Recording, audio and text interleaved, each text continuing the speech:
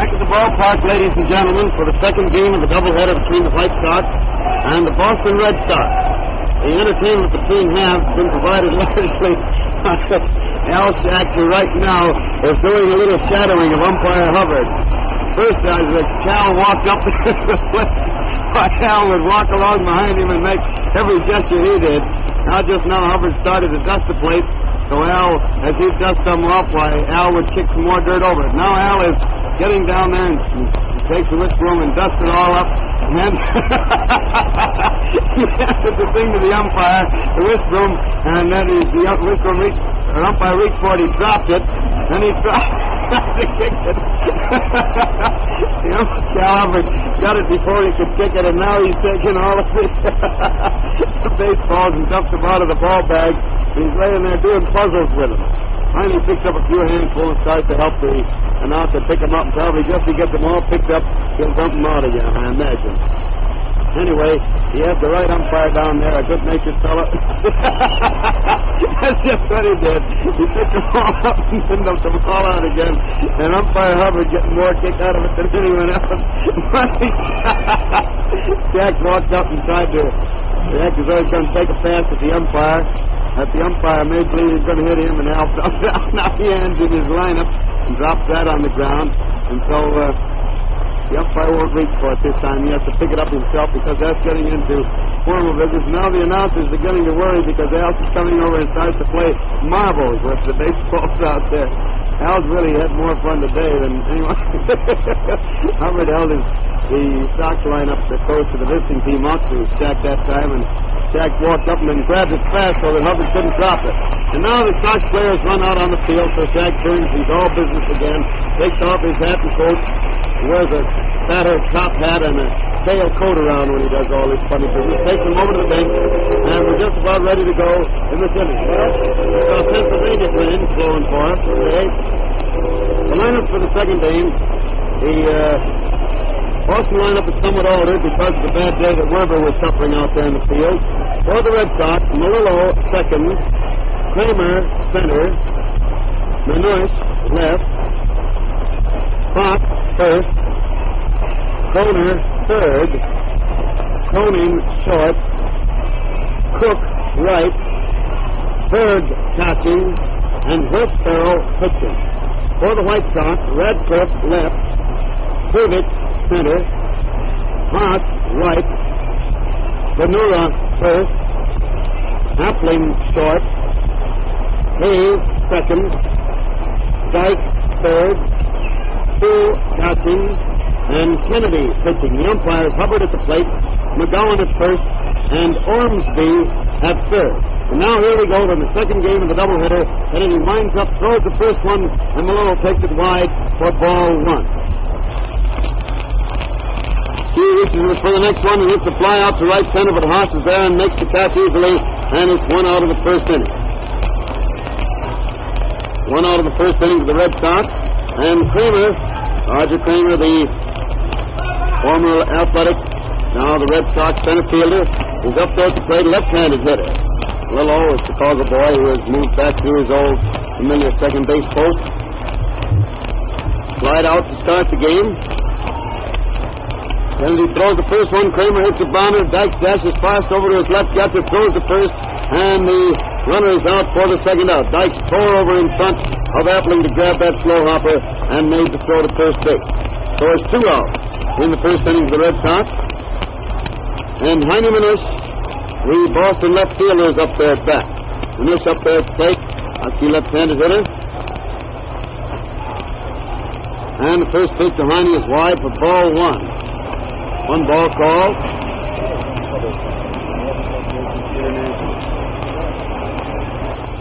Kennedy winding up again, throws, and the hitter swings, hit a high fly, going foul down back at first base. Venura's following over there towards the stands and makes the catch with he reached out and made a catch with a gloved hand. Just reached out as though he thought he was going to just about at the bench, and Maya was going to have to do it to keep from colliding, and he looked very dainty as he grabbed that ball, and then as he turned around he had to hurdle because Manush was mad and threw the bat towards the bench and almost hit Venura in the feet.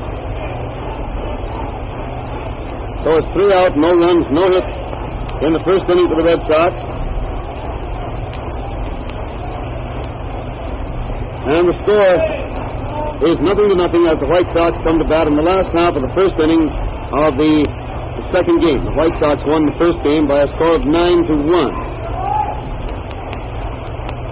Very happily surprised a little while ago between games, in fact, to see two very good friends of ours walk in. One is Streeter's gift to the vendors at the ballpark. They haven't found him yet, but there'll be a constant parade of them up here to see Alex Robb pretty soon. And with him came in that grand old baseball player of many, many years, one of the greatest outfielders the game has ever known, the old Gray Eagle, Chris Speaker, who spent a year here as a co-broadcaster and gave us more competition than I want in any one year. The first pitch is a strike on Radcliffe, the first White Sox hitter. Strike over the hard plate about waist high. One strike on the Ripper.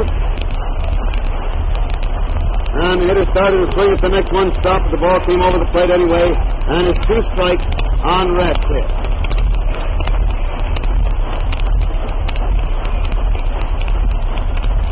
Strike to count.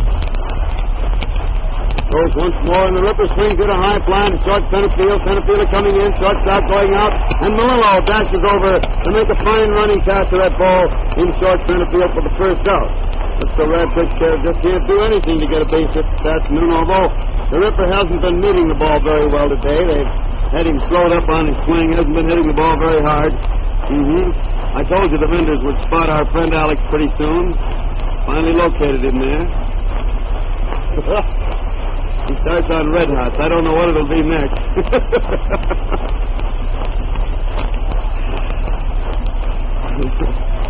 Pitcher throws now, and Kramer took the line smash to center field, and Kramer comes in to make a great diving catch of the ball. Looked for a second, though he was going to stop it, and I think Jimmy Dykes thinks he did.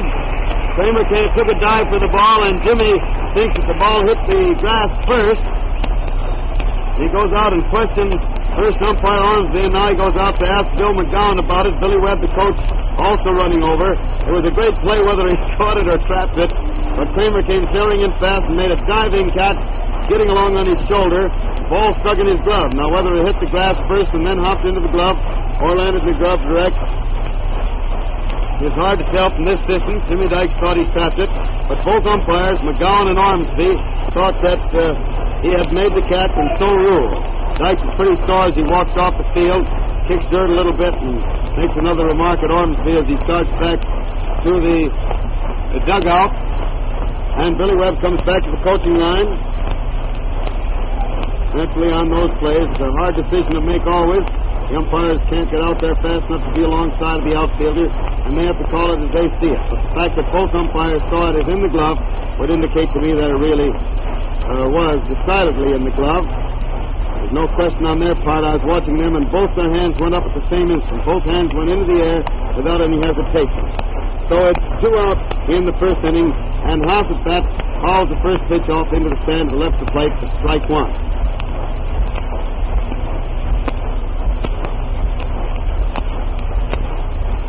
And the hitter starts for the next one. Haas drives it out in the deep short corner, makes a great play to get the ball there, and Trey makes a long try for first base. The throw is wide, and Haas was in there anyway. Cronin took the only chance he could to make any kind of a play there by making a long throw from deep short very hastily, and the throw was wide, but he wouldn't have gotten the runner anyway. The base hit for Haas. And it puts him on first base. It's 2 out in the first inning for the White Sox.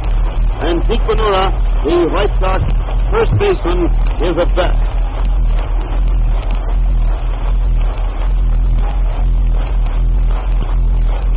Zeke hits one into right field for a base hit. Haas makes the turn at second. The ball goes to Cook, who throws in very fast and gets the ball across the infield in a hurry. Romeo turns and goes back to second base.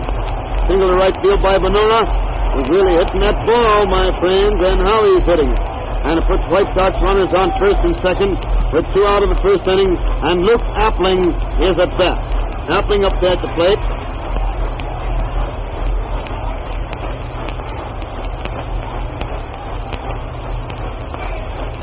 Luke takes the first one for a strike over the inside corner. He turns around more or less in surprise when he hears the call to strike. It looks pretty good. To the inside corner, a little above the knees. And it's 1 strike.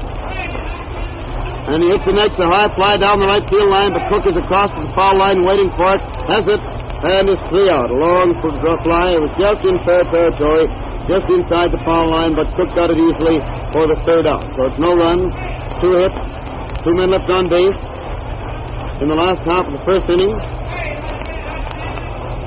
And the score is still 0-0 between the Red Sox and the White Sox at the end of the 1st inning of the 2nd game. The White Sox won the 1st game 9-1.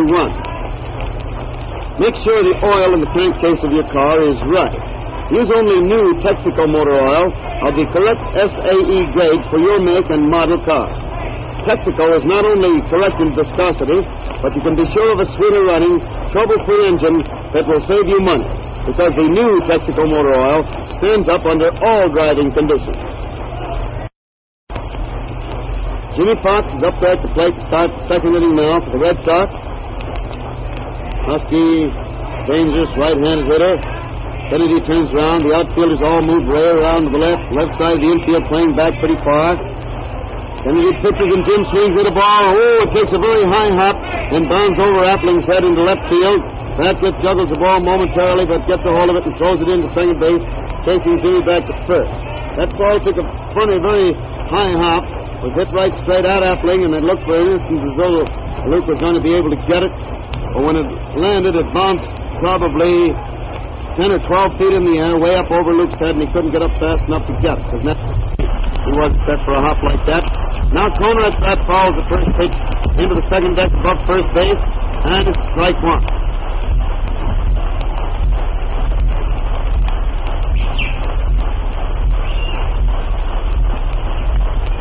There's a ball wide and low, and Kennedy threw that so hard that he fell on all fours after letting go of the ball, and Sewell and Sykes walk in to talk to him, see if he's all right or hurt himself, give him a chance to pull himself together and get settled down.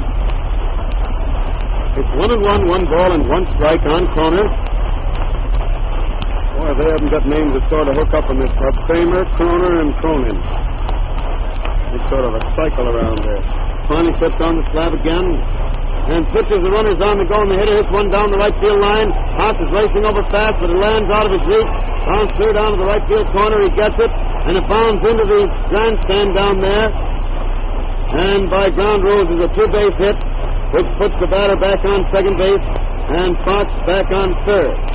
Now Joe Cronin, the manager, is going out to query the umpires on that. I don't see where there's any argument. The ground rule says that a fair hit ball is bounds foul or bounds into the grandstand is by ground rule a 2-base hit, and it bounded in the grandstand. That's all there is to it. There's no room for argument on any side. 2-base hit out the right field corner, bounds into the stand, puts Kroner on second base, moves Fox to third. And the Red Sox now have runners on second and third. Nobody out in the second inning, and Joe Cronin is at bat. Joe hits a bounder down to Appling, who grabs it, throws to first base, getting the man there, and a runner from third scores. The infield was playing back rather than gamble on 2 runs scoring on a 1 hit, a hit that might otherwise be fielded. The infield was playing back in normal position, and so when Appling got that ball, Cronin was out at first all right, but Fox was able to slip home with the first run of the game, give the Red Sox a 1-0 lead. And Cook, the right fielder, is at bat, with Kroner on second base, 1 out, 1 run home, and he fouls the first one in the ground to the left of the plate for strike 1. 1 strike on Dusty Cook. Kennedy throws again, and Dusty hits a high bounder out back at second base. Hayes gets it out there, throws past the first, and a very fine throw gets Cook on a close play for the second out. Dusty was going down there very, very fast, and Hayes out back at second base really bore down on that throw to first and got it over there in great style. On the play, Kroner went to third base. So it's 2 out in the second inning for the Red Sox. 1 run home, Kroner on third base, and Moberg, he got to at bat, takes the first one for a strike over the heart of the plate about waist high. 1 strike on Berg.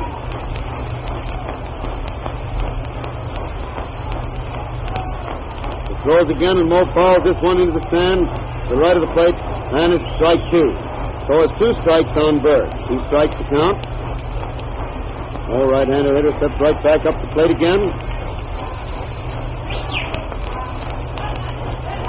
Kennedy winds up, throws, and Moe swings and misses on a curveball, striking out for the third out in the second inning. But in that inning, the Red Sox scored 1 run to go into the lead 1-0. 1 run, 2 hits, 1 man left on base. In the first half of the second inning, the Red Sox are leading the second game by a score of 1-0. As the White Sox come to bat in the last half of the second with Jackie Hayes, the first man up there. Oh, here's the gang. Says, we took your advice and came to see a game. Good luck to you and the Sox. The Janesville, Wisconsin Post Office game.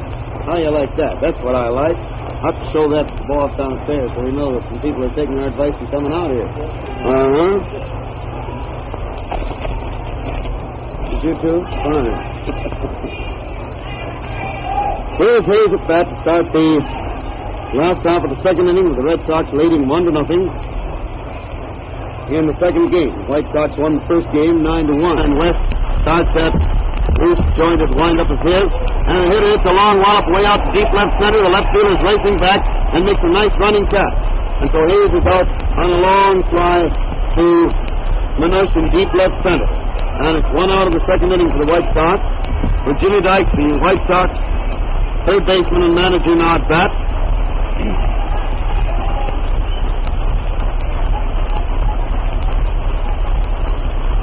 Farrell rocks back and forth there, finally starts his wind-up, pitches, and Dykes takes the ball. It's a little bit wide and a little bit low. 1 ball call. Catcher sports about that, and Jimmy turns down, thinking a little bit about it. Farrell winds up again, pitches, and Dykes gets ball too. It missed the inside corner across the knees this trip, and it's 2-0 on Dykes. 2 balls and no strikes. Winds up again, throws, and Dykes takes a strike. Pass ball over the heart of the plate above the knees, and it's 2-1. 2 balls and 1 strike on Jimmy Dykes. Jim swings the next hit, a long foul away down the left field line, far back under the second deck, and it's 2 balls and 1 strike on Jim. 2-2. Thank you, George. Your wig-wags are terrific here. All I can see is 2 fingers sticking out, indicating 2 strikes instead of 1. There, that's that ball 3. Wide one for ball 3. Old official counter Joe is up here. 3-2 to count. Ready once more, starts to wind up. Pitches, and Dykes gets ball 4 wide and low, gets the base on ball. A pitcher on first base with 1 out in the second inning. And Luke Sewell is up there at the plate. Sewell at bat.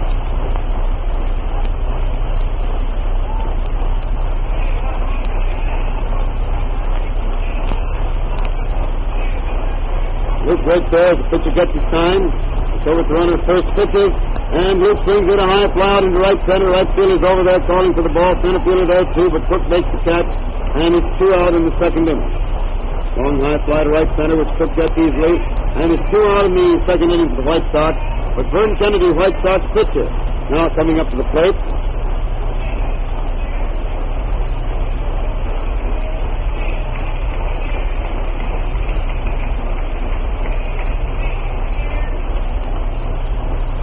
Vern gets a nice hand. He walks out of the dugout and walks up there.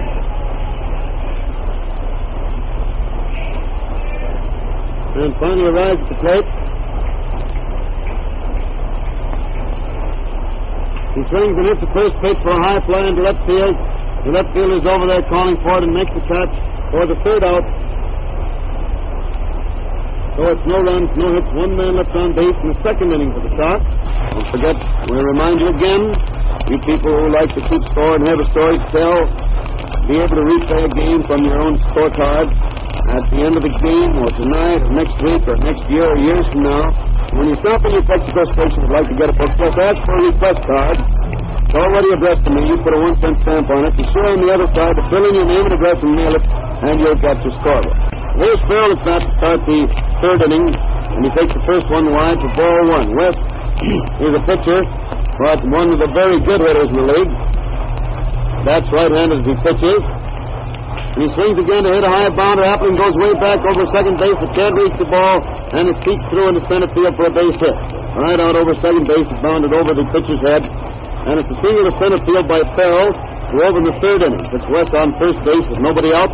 And Melillo is at bat. Farrell calls for time, and Pennock goes over to the bench and gets Wes's black rubber coat that he wears out there, sort of a windbreaker, lightweight, but breaks the wind. While the wind isn't cold today, there's plenty of it, and it might tighten him up a little bit, and he's had enough trouble with stiff arms. And now, on the next pitch, Melillo hits the first ball pitch toward right field. Hayes goes way back into his left to get the ball, pivots and throws to second base, where Appling takes his throw and forces Farrell for the first out in the first inning, leaving Melillo on first base with 1 out of the third inning, and Kramer is at bat. Roger Kramer, the center fielder, up there.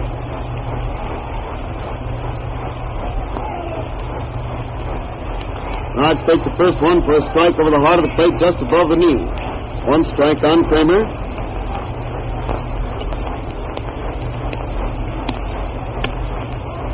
The throws in the hitter. It's a line drive out to left center for a base hit. Pratt gets over there fast, steals the ball in a hurry, goes to second base, and Melillo on the go from the start, races around to third base on the hit. He was left center by Kramer, moving Melillo to third base. Radcliffe got the ball and threw to second, threw behind the runner. However, I doubt very much whether he could have caught him at third, so he was making sure the other runner didn't try to go to second. The Red Sox have runners on first and third with 1 out in the third inning. And Manushipat takes the first pitch inside and low, a ball 1.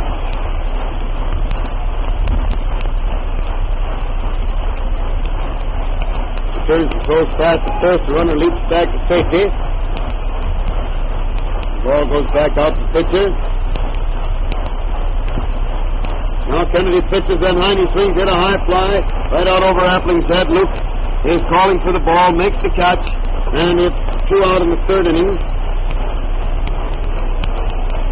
With another dangerous hitter, Jimmy Fox at that. Whenever he walks up there, particularly with men on bases with the score close, there's a buzz of excitement goes through the stand. But Jimmy can really pull that apple, and he's dangerous all the time.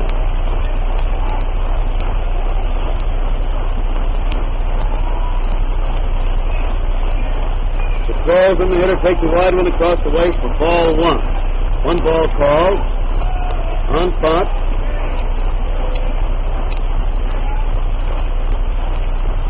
He's ready again, turns and throws at first. Kramer off the bag had leaped in the air as though he might start for second, merely wagging his arms around to attract attention. Burns pitches on, it's a third ball very wide and low. Two leaped way out to the right and knocked it down, and then and poised on 1 foot with the other foot in the air and his back to the infield. He peered around under his arm to see whether anybody was going to try to run, but they didn't. So he picked up the ball, which was right at his feet, threw it back to the pitcher. It's 2-0, 2 balls and no strikes. Fox hits the next, a line smash, a beauty out to left center for a long base hit. Felix grabs the ball fast, throws it into Appling, and he lets the throw go through, but the runner gets to third base in time, and another run, of course, scores. A ringing single out to left center by Fox. Scoring Melillo with the Red Sox second run of the game, and moving Kramer to third base. Oh, when that fellow hit the ball, he really hit the ball.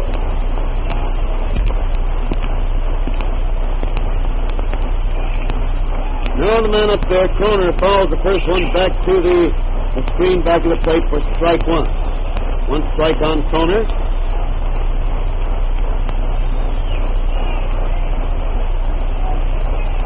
The hitter hits the next one, a beauty out to right center. Another long base hit is going clear through the stand. 1 run in, 2nd run coming in. Kroner's around second base on his way to third. Hayes gets the ball and fires it over there, and it bounds right into the runner as he slides in safely. And it's a triple to right center by Kroner. Already has a double in this game. Scores both Kramer and Fox. And it gives the Red Sox a 4-0 lead over the White Sox in the third inning, and the White Sox are beginning to show some activity in the bullpen. Joe Cronin is there at the plate now. Cronin at bat.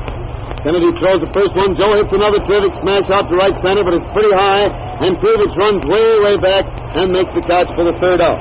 That ball was also well hit, although pretty well in the air to give Mike a chance to get over under. The one that was just hit out there by Cronin was low enough so that it got through between the fielders. So in the third inning, there was 3 runs, 4 hits, one man left on base. And the score is 4-0 in favor of the Red Sox. White Sox coming to bat in the last half of the third inning of the second game with the head of the batting order, Rip Radcliffe, at bat.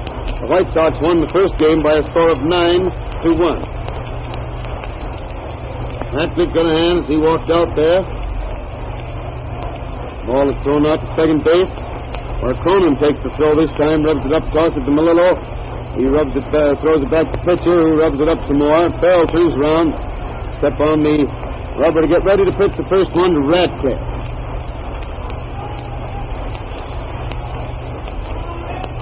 West starts to wind up, throws, and Rip swings it a long drive away out to deep right field. Right fielder's racing over the ball and makes the catch just in foul territory, way down at the end of the right field line. So it's 1 out in the third inning for the White Sox. Farrell had men on base every inning, but so far has not been hit enough to worry about. Let's take a look around at the boys and gets ready. Starts to wind up the pitch to Cleaver. Throws. Mike bunts the ball down toward third base. Farrell goes over, grabs the ball, juggles it a moment, and Cleaver gets the first base on it, and I believe it was always a base hit. Farrell got over and fielded that ball while way out of position, and then juggled it momentarily.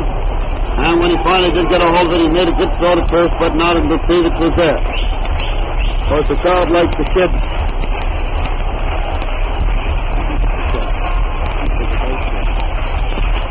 I didn't get it yet. Ready to hit the next one, a hard bounder down the corner, and makes a good play way out to his left. Get the ball and throw it to second, and Stevens rolled into second base. Keep the runners from throwing to first, but Haas was there anyway. So Haas forces Stevens to second base, the play going from corner to Melillo for the second out of the inning, leaving Haas on first base with 2 outs in the third inning, and Zeke Ventura is at bat.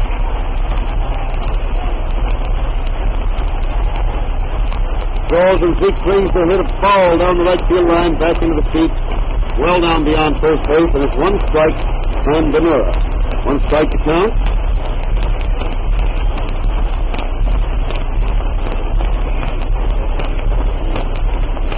One strike is the count. And the pitcher throws the next one. Zeke takes the high one inside for a ball, and the count is 1 ball and 1 strike on Ventura. 1-1.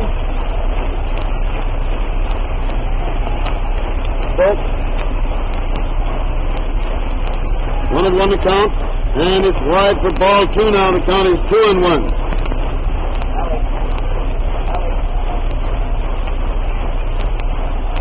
Two balls and 1 strike.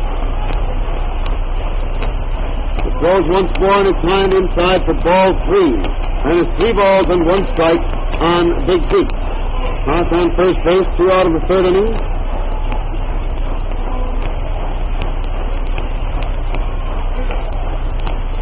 Throws again, and it's ball 4 high and inside.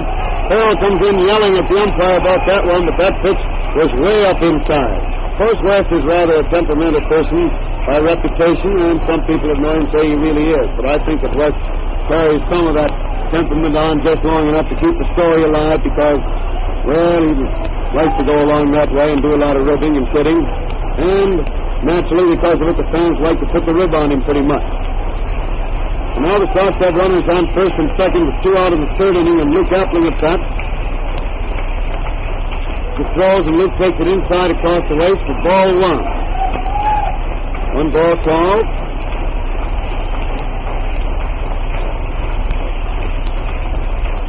Means where does he get the sign again? Has it, looks back at second base once more. Pitches, and it's a third ball wide for ball 2. Making it 2-0, and Farrell argues about that now. He yells at the umpire. Joe Cronin comes starting in from the shortstop position, walks past the mound, walks into the front of the mound, picks up some dirt, a handful of it, makes one more remark, tosses a handful of dirt on the ground, turns, walks back to his position, and it's 2-0, 2 balls and no strikes. He'll get the next one to drive in the center field for a base hit. Run at the second base is scoring easily, and Haas stops at second to throw in the toss the catcher, and so the runners move to second and third. The third baseman, Kroner, starts to think about that, and he pushed the runner off third base, and so Benora turned right around and pushed him off, away from the bag. The throw in to the plate, got in altogether too late after Appling single. Hart scored, and it bounded high in the air over the catcher's shoulder. By the time Farrell grabbed it and juggled it a moment, Benora tried to go to third, and he got in there safely. The throw over to third base, got there too late. The runner came running in and came in standing up. The Kroner made a lunge at him, yelling about the decision, and pushed Benora off the bag with his shoulder, so Benora just reached over and gave him a shove, knocked him clear into the infield.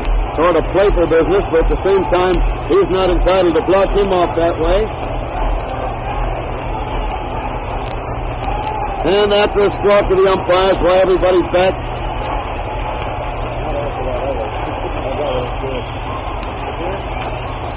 and Jackie Hayes up there. Then Jackie swings the golf one down toward third baseman. Kroner gets it and throws to first, and it's 3 outs, ending that inning with 1 run home for the White Sox. 1 run, 2 hits, and 2 men left on base. For up to the minute scores and complete batteries from other cities, we'll return to the studio. In the National League in Boston, the first game of the doubleheader between the Cubs and the Bees was lost to the Bees. The Cubs lost. The Bees won 4-3. In the second game, at the end of the 8th inning, the Bees are leading the Cubs by a score of 3-2. Warnicki and O'Day, the Cub battery in the second game. Cantwell and Lopez working for the Bees.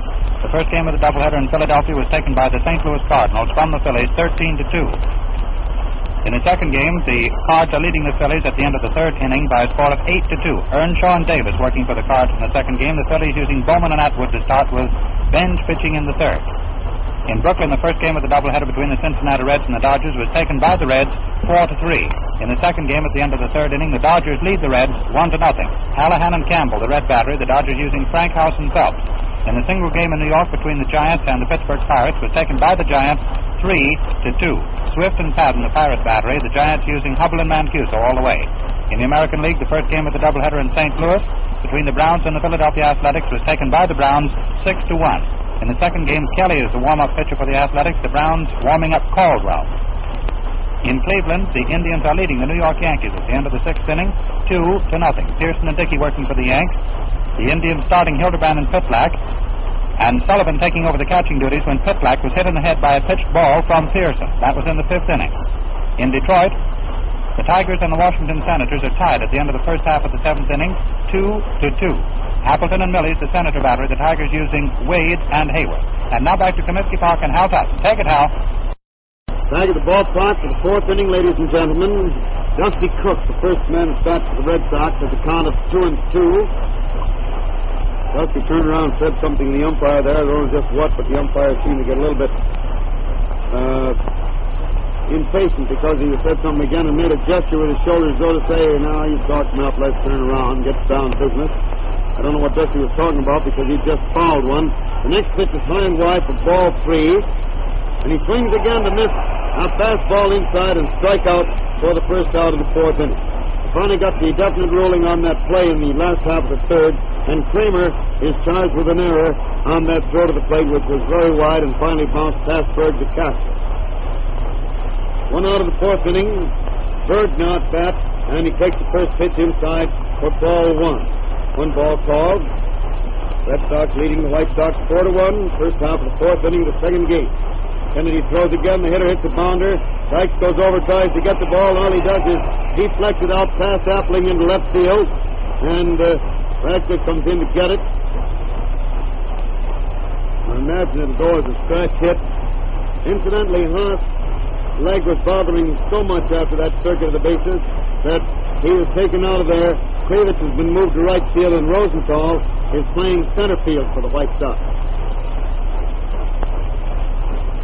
Now Wes Farrell is at bat. And the first pitch is a strike over the inside corner, just about knee high. 1 strike on Farrell.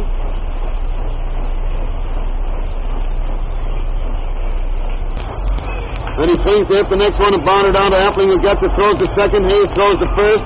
And Farrell is out there on a very fast double play. West was trying hard.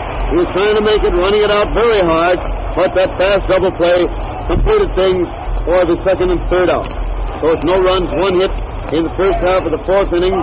And the score is still 4-1 in favor of the Red Sox as the White Sox come to bat in the last half of the fourth inning.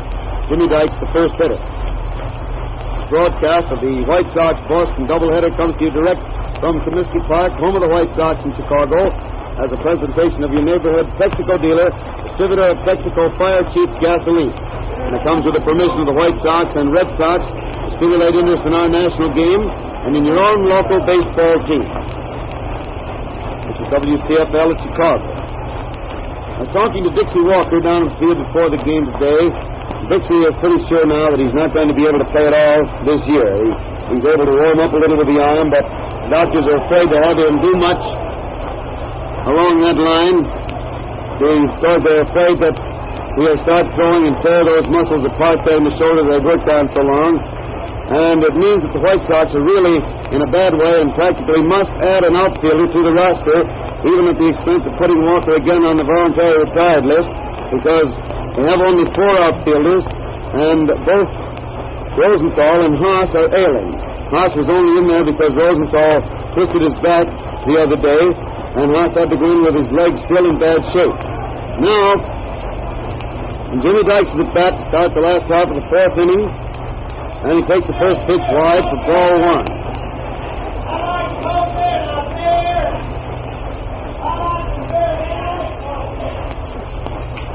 Hitter swings the next hit, a high fly down the right field line, but Cook races over to the foul line and still on the dead run, makes the catch for the first out in the fourth inning.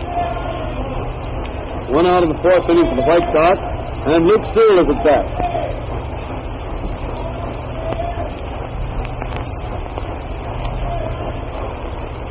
Sewell up there at the plate. But she winds up. And Luke swings the foul ball into the stand to the right of the plate, and it's strike 1. 1 strike on Sewell.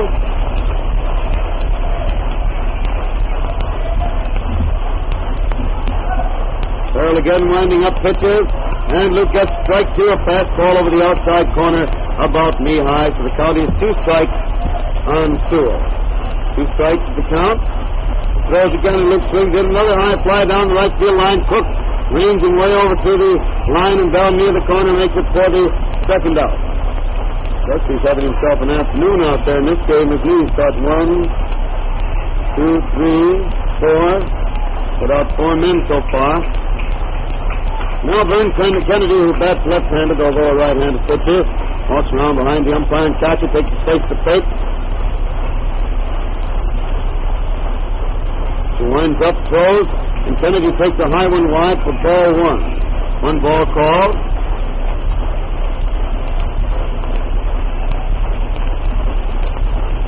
And he swings it, and next one for a high fly coming down foul back of the plate. Berg is under it. He has it, and it's 3 out in the fourth inning. No runs, no hits for the White Sox. And the score is still 4-1 in favor of the Red Sox. Gonna run away, Spoke? What's the matter? Can't that fellow get enough vendors up here to keep him eating this afternoon? Oh, I see. Well on, kid. Good to see you. Oh, this picture. He looks younger every time I look at him. A little gray, but he's got that gray patch pretty well built up now, but he was pretty gray when he was playing.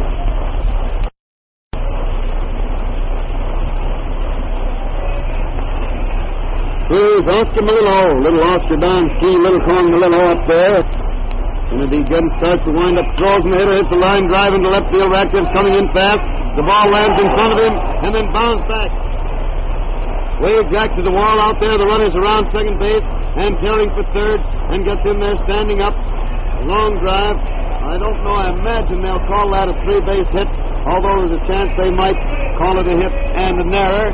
Ratcliffe came charging in to try to make a shoestring catch of it, realized the last instant that he couldn't, and so tried to block it with his knees, but the ball landed and bounded past him, went clear to the wall, and Melillo is on third base. Now the infield draws in close as Kramer steps up to bat. Roch falls the first one into the second deck over the left of us and down below us a little, and it's one strike on Melillo.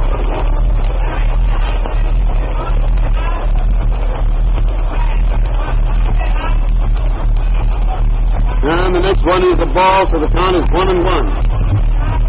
They charge that as a single by Melillo and an error by Radcliffe. The official ruling on that one.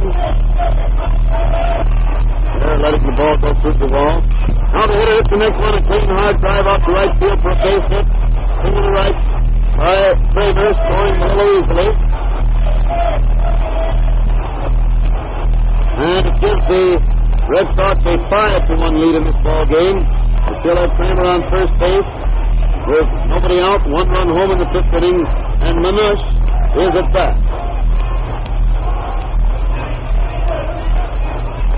Manush up there, and it's a ball over the plate but too low. One ball called.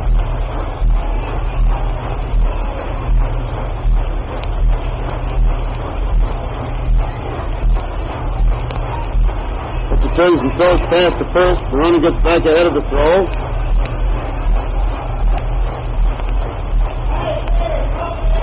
Now the hitter hits another bounder out through the right field for another base hit. Runner from first round, second, heads for third. Davis throws the ball over, but Appling cuts it off. There's no chance to get the runner at third. And it looks as though it just isn't Kennedy's day. I think he's going to stay in there to pitch to one more man. And then if Fox hits one, why, Verne will be out of there. He just isn't fooling them today at all. Poor Verne, he's got that either control or lack of it, and when they hit him hard. When he's got the control, why, nobody hits him much at all. Fox takes the first pitch high and inside for ball one.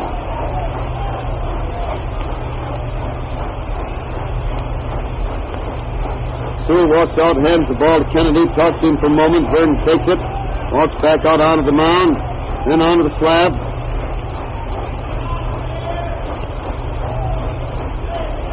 Fox steps back up to the plate again.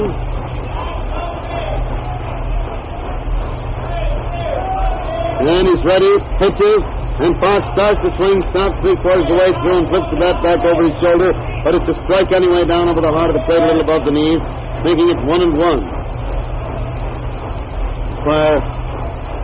Hubbard suddenly called time. Nobody seemed to know why. Fox stepped out and asked him, and he didn't seem to know either, so guess what he did. He thought because Fox was standing there with only one hand on the bat swinging around, he wasn't ready for the pitch. And naturally, when the hitter isn't ready, the umpire calls time. Now the next one is ball two over the plate, too low, and it's 2-1. 2 balls and 1 strike.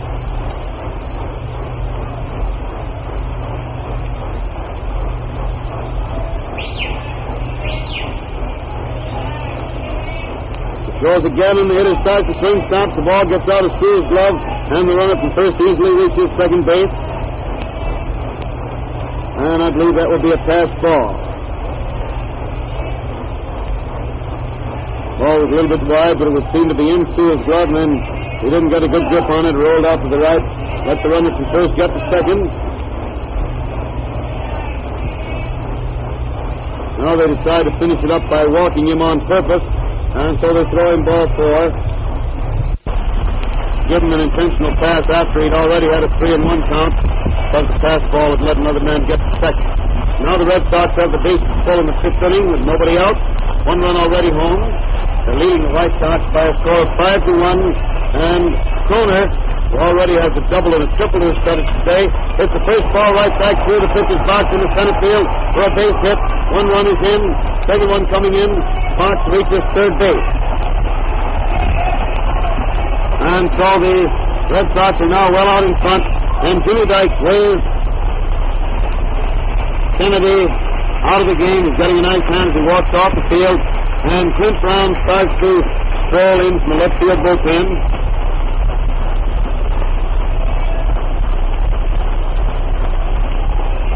Three runs home this inning for the Red Sox. Nobody out, and runners still on first and third as Clint Brown relieves Kennedy.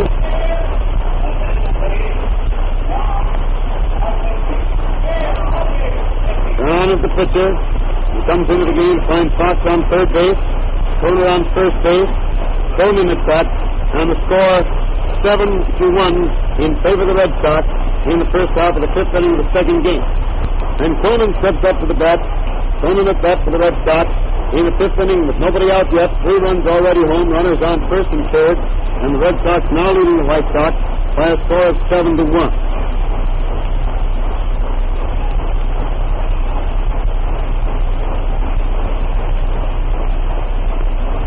The frozen hitter swings in a high fly going foul down the right field line and back into the seats well down beyond first base. It's 1 strike on Cronin. 1 strike to count. Keeps an eye on the runners, finally pitches again, and Cronin hits the beauty out to right center for another long base hit. It's got through between the outfielders, bounced through the scoreboard. 1 run is in, the second run in. Cronin throwing for third base. Hayes gets the ball, throws it over there, and the ball bounds away from Dykes. The runner sliding in safely, and Dykes starts over to grab it to keep the runner from trying to score. It's a triple to right center by Cronin, scoring 2 more runs for the Red Sox in the fifth inning.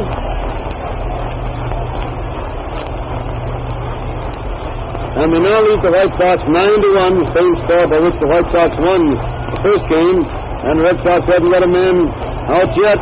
And the White Sox haven't put one of the members of the Boston Club out yet. Look at that. Brown throws the first one, and Dusty swings with it. Bonner just past the pitcher. Appling comes in fast, gets the ball, and throws it first. The runner is safe there. The ball came over, and Appling had to make a very fast play on it. And I think that will rate probably as an infield hit, although Cronin held third base on it. Appling had to come in for that very, very slow twisting bounder, and Cook, a fast man, came across fast. And while Appling threw hastily, Shaw hit the dirt in front of first base. Another grab for it, hit his glove and bounded away because he was reaching so far he couldn't get his fingers on it. And Cook was safe at first. The runners are still on first and third. And Mo Berg is at bat. And the hitter swings the first one to miss it for a strike. 1 strike on Berg.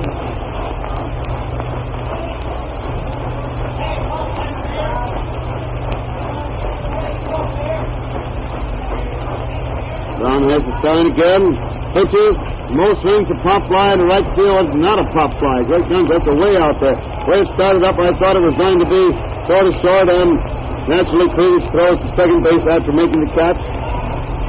Hold the other runner at first as Cronin scores.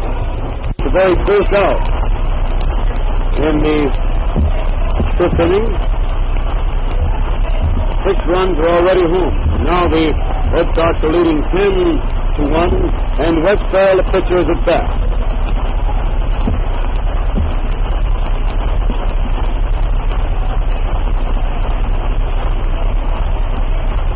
First pitch to West is a strike over the outside corner, just about knee-high. 1 strike on Fell.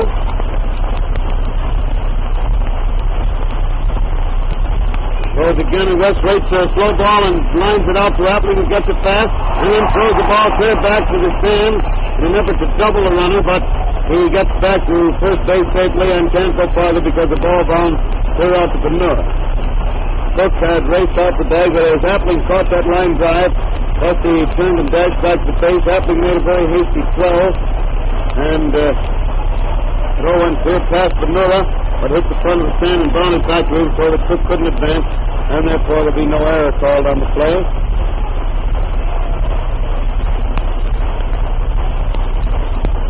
That brings Melillo to bat again, and he swings the first one to fall on the ground back to the screen, and it's strike 1. He opened this inning with that single to left, getting the third one right, Cook tried for a shoestring catch and stopped, and then let the ball go through the wall. When it's the next one to drive out to right field, Cleavage is over fast, but it drops out there in front of him. The technical leaguer, and another base hit. His second one of the inning. Cook easily reaching third base on it.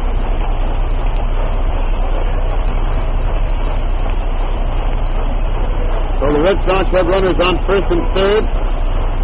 With 2 outs, 6 runs already home in the fifth inning And the man at bat is Roger Kramer, the center fielder. Kramer at bat. Ready looks to run in first and third, then pitches. And Rod takes a strike over the outside corner about knee high. One strike on Kramer.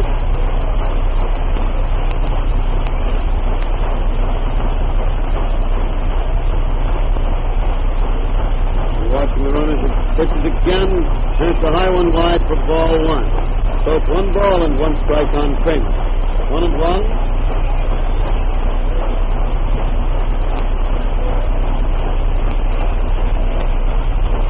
Turns and throws to first base. The runner gets back in plenty of time.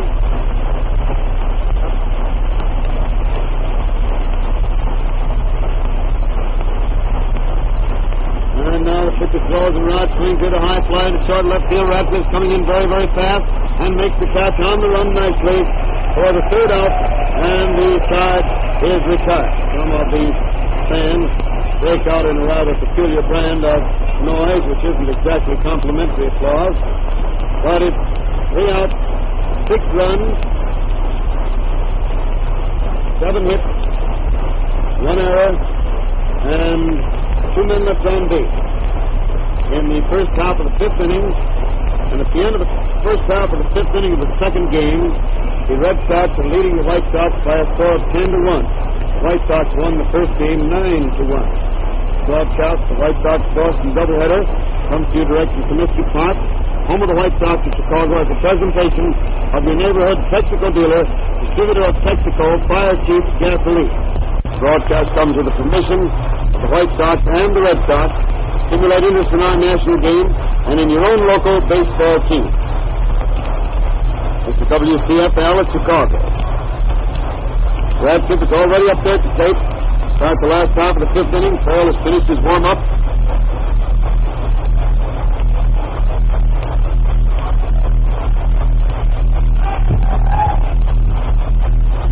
He gets the time, winds up, goes, and Ripper takes a strike over the outside corner about knee high. 1 strike on Radcliffe.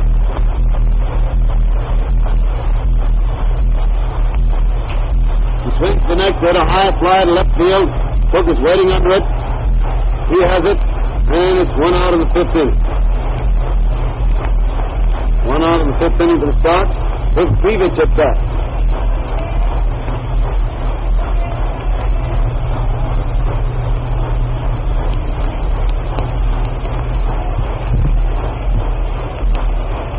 Mike Krivich up there. Paul starts to wind up.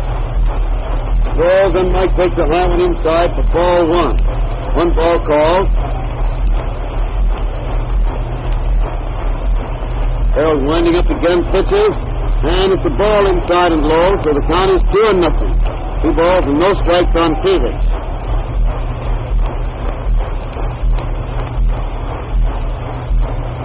And there's a wide 1-foot ball, 3 wide across the knees, and it's 3-0.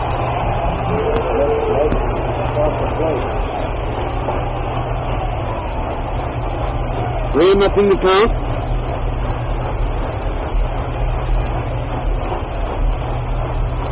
And there's ball 4 wide across the waist, and Krivich gets the base on ball. It's Mike on first base. It's 1 out in the 5th inning, and Rosenthal is at bat. Larry is back in there, although not feeling very well. He's back in there because of the injury, or aggravation of the injury to Hart's leg. And Larry's there, left-handed hitter. Well, all the vendors should gather around. Alex is back. Rick pitches wide across the waist for ball 1. 1 ball on Rosenthal. Throws again, and Larry takes the high one wide for ball 2. And it's 2-0, 2 balls and no strikes on Larry. That makes 6 consecutive bad balls thrown by the pitcher.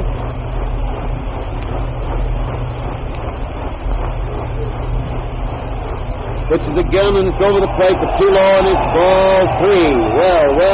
And the count is 3 balls and no strikes on Rosenthal. 3-0 the count. There's ball 4 wide. Rosenthal gets the base on ball. Moves through to second base. And the White Sox have runners on first and second with one out in the fifth inning, and Zeke Ventura is at bat. Ventura up there at the plate.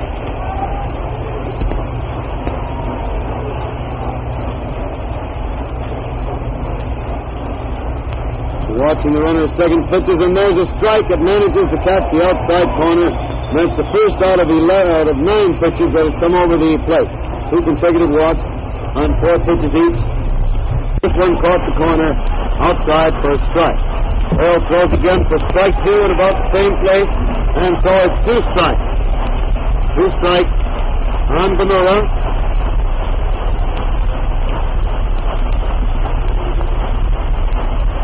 He gets the next one, a hard bounder. Coleman grabs for it.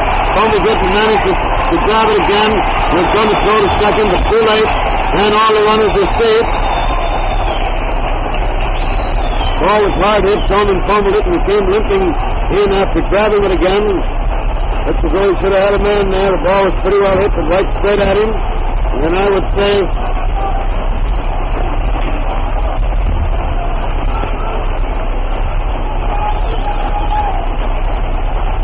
And anyway, the runners were all safe. We'll try to check up and make sure in a minute, but it looks very much as though that one was probably called an error. It was very hard hit. The right straight through Cronin. Looks like he's going to get a man a second, but he fumbled it, although it was a hard hit ball. He might give a base hit on. Bases are full, and Epling at that takes it inside across the waist for ball 1.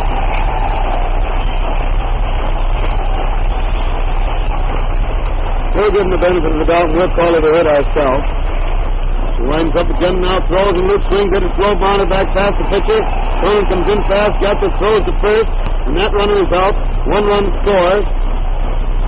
Cronin seems to be favoring his right leg a little, as though he hurt it on that play on the ball that Ventura hit. And when he came over, he didn't attempt to pivot and throw to second at all. He got the 1 run score and threw to first to make sure of that man. And you make the score now 10-2. Of course, spot like that, they can afford to fool around and gamble on 1 run scoring, even on 2 or 3 if necessary. Play it safe all the way around. Make it 2 out in the 5th. Jackie Hayes at that, takes the pitch wide and blows for ball 1. 1 ball called.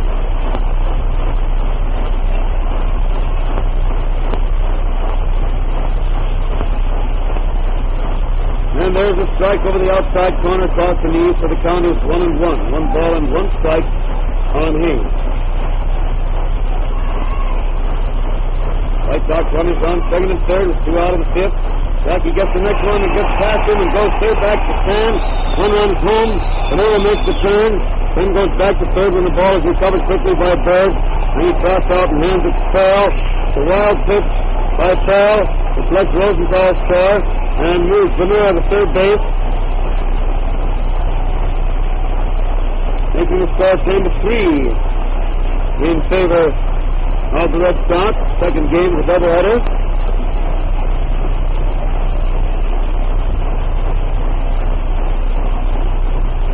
Winding up now, throws, and Jackie swings in a high fly to right center.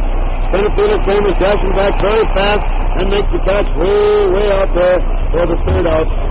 He's just in. Third inning, 2 runs, 1 hit, 1 man left on base. White Sox. And the score at the end of the 5th inning of the second game, Red Sox are leading the White Sox by a score of 10-3. The White Sox won the first game by a score of 9-1. And now again, for just a moment, we return to the studio. It's lots of fun to be able to have written records of these games, play-by-play, inning-by-inning, and it's lots of fun, too, to be able to compare one game with another. And the best part of it is that now you can make your own play-by-play record the same way that Hal Totten does, by using his own system, which Texaco gives you in the 1936 Texaco Baseball Scorebook. In it are complete instructions for keeping play-by-play records and plenty of blank score sheets. Other pages are devoted to photographs of the players, their nicknames, ages, averages, schedules of all major league games, interesting highlights of both teams. All are there for you. As you listen to these baseball broadcasts, Hal Totten will explain how to score unusual plays as they develop. Here's how you can get your copy of the 1936 Texaco Baseball Scorebook. Just stop at any Texaco service station and ask for a request card. Write your name and address on the card, stamp it and drop it in the mail. Children should be accompanied by an adult when requesting a card. Remember, the 1936 Technical Baseball Scorebook is free. Send in your request card today. And now back to Comiskey Park for the continuation of the baseball game, brought to you by permission of the Chicago White Sox and the Boston Red Sox to stimulate interest in our national game and in your local team. Take it, Hal. Back at the ballpark for the sixth inning. First man at bat for the Red Sox, Jaime Munoz. And the first two pitches by Brown are wide for ball. First winds up again.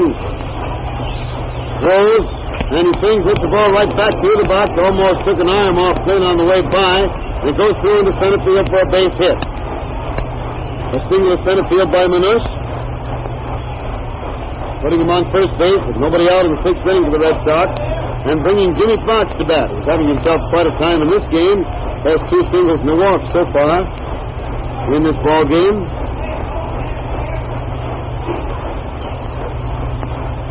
The throws, and it's a high one inside for ball one. One ball called on Fox.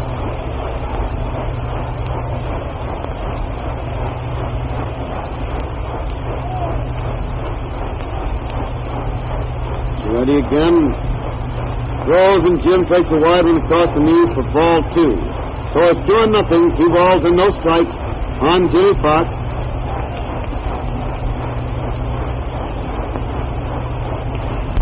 Throws again, and Fox swings it up on the right back at Hayes. He gets it, fumbles it, manages to pick it up in time to flip it backhanded to Ampling to force Munoz at second base for the first out of the sixth inning. Leaves Fox on first base with one out of the sixth inning, and Kroner at bat. He already has a single, a double, and a triple. If he gets a home run, he'll have that very elusive cycle. Kroner at bat takes the first pitch inside, ball one. On ready again, pitches to the runner on the go. The hitter hits the next one right back through the box. Hayes grabs it, sees that he can't get the runner at second, so throws the first, getting Kroner. And that's the first time they've got him out in this game. It's a 2 out in the sixth inning for the Red Sox. And Fox is now on second base. With Joe Cronin, the manager and shortstop, at bat. Low the first one, and Cronin takes it for a ball. It's over the plate, but too low. One ball called.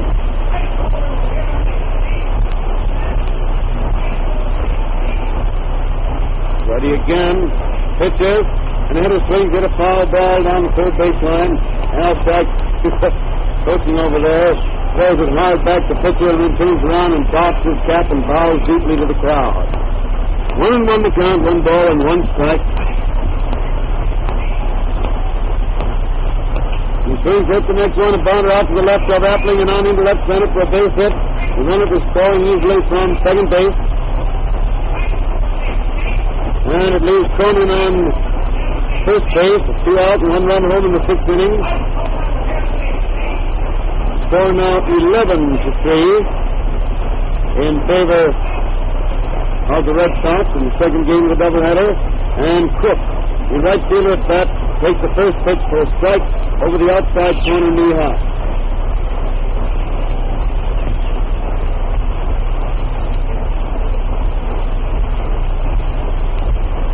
He leans back to take the next one inside for ball one, and the count is 1 ball and 1 strike on Cook.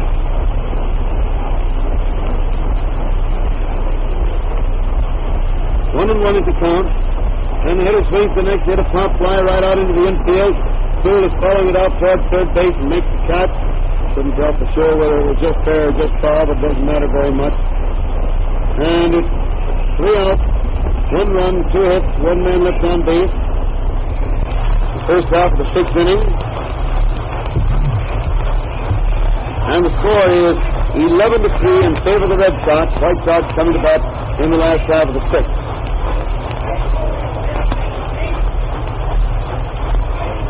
Fox is up there at the plate now to start the last half of the sixth inning. Ready to go.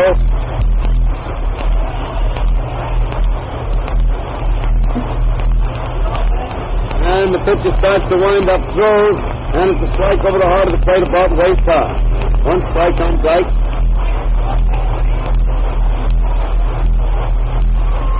Farrell throws again, and Jim hits the long drive foul. Way down the left field line and back into the seat And it's 2 strikes on Jim. 2 strikes to count.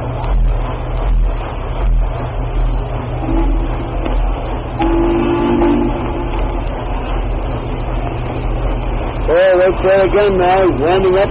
Pitches. And Drake takes that one inside and a little bit high for a ball. So the count is 1-2. Oh, that's a new whistle. We're not acquainted with that one. The Wabash, huh? Here comes the next pitch, and Drake puts another drive to left field. And Vanous standing there instead of running back on it. Had to leap high in the air to make the catch, but he got it for the first out in the 6th inning. 1 out of the 6th inning for the White Sox. And Luke Sewell is at bat. Oh, when that fellow hits them, they really tell. Farrell gets his sign, winds up to pitch the first one to Luke throws. And Sewell swings in a high fly to left field. Left field is coming in under that one. He's waiting now, has it, and it's 2 out in the 6th inning. 2 out of the 6th inning for the Sox. And Clint Brown, the White Sox pitcher, is up there fast. Brown the hitter.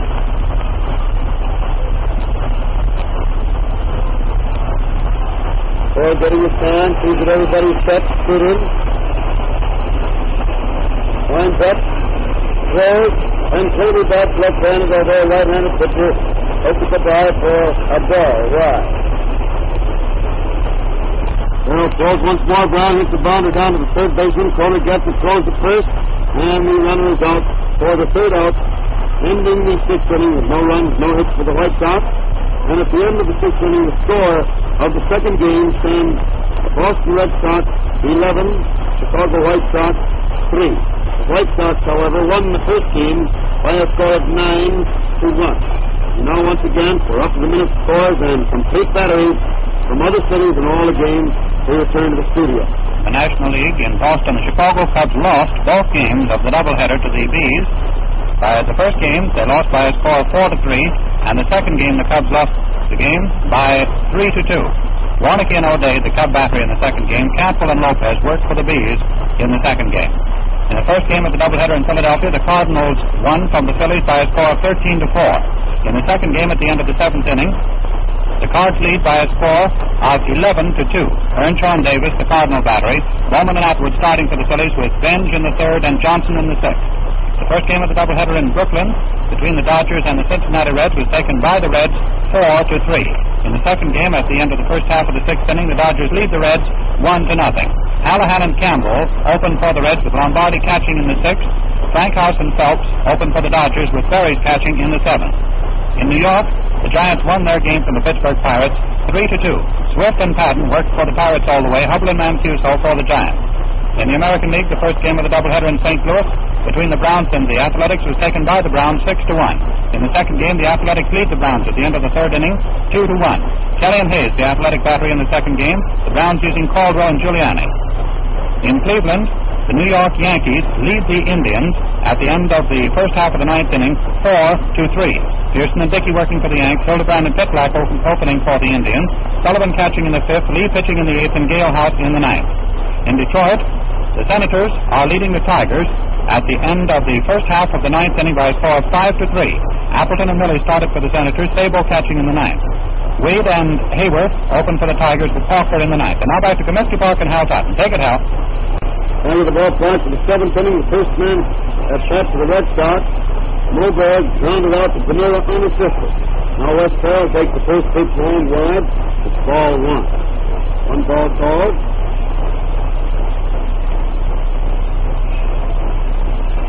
Throws again, and West swings and fouls the ball back to the screen, and it's 1-1. 1 ball and 1 strike on Farrell. 1-1. It's ready again.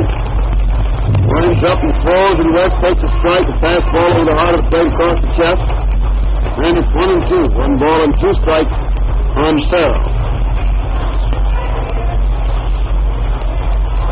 Throws again, Farrell swings the foul ball into the second deck above to the right of the plate. It's still 1 ball and 2 strikes. Still 1-2.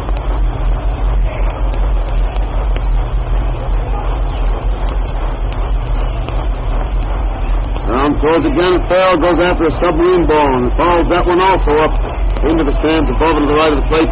It's still 1 ball and 2 strikes on Farrell.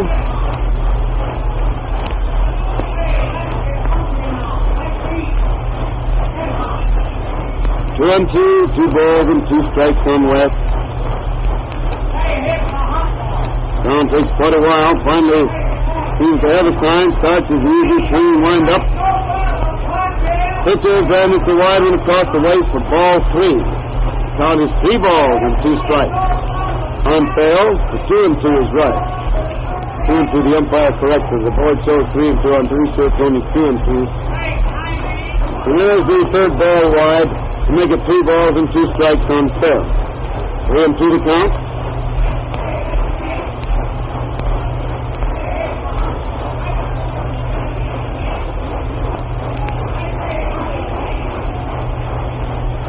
Brown waits out there for the next time. Finally has it, starts his easy wind up. Pitches in the hitter, swings hard and misses a high fastball inside, striking out for the 2nd out. Boy, that really hurts. How he hurts anything like that. He certainly prides himself in his hitting ability. So it's 2 out in the 7th inning for the Sox, and Melillo, the White Sox second baseman, is at bat.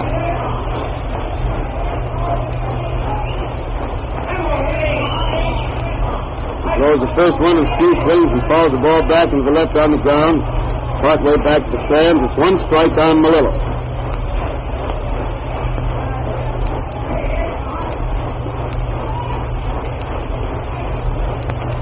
Throws the next one for a ball inside and low, and it's 1 and 1. 1 ball and 1 strike on Ski. He much nicknamed Mr. Melillo. So again winds up and throws. Hitter swings it along, high fly to left field. Radcliffe is back near the wall. He's waiting under it, has it, and it's 3 out. No runs, no hits in the 7th inning for the Red Sox. And they still lead the White Sox by a score of 11-3 as the crowd stands up for their 2nd 7th inning stretch of the afternoon, and the White Sox come to bat in the last half of the 7th inning of the 2nd game. The White Sox won the first game 9-1. This broadcast, the White Sox-Boston doubleheader, has come to you direct from Comiskey Park, home of the White Sox of Chicago, as a presentation of your neighborhood Texaco dealer, distributor of Texaco Fire Chief Gasoline. This is WCFL at Chicago. Farrell has finished the warm-up, and Rick Radcliffe is back to 7th. Rick has come up. This will be the 4th time in this game, and each time has been at the start of an inning. Let off each time he's been back. Farrell gets his sign, starts his wind up, throws, and it's a strike over the heart of the plate just above the knee. 1 strike on Radcliffe.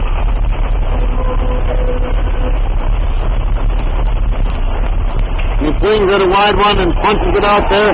Stoner comes over to make a great play and throw the man out at first. He went away over to the left, knocked the ball down, and then taking it fast, he grabbed it through to first base, getting Radcliffe on a nice play for the first out of the 7th inning. 1 out of the 7th inning for the Sox, and Felix is at bat.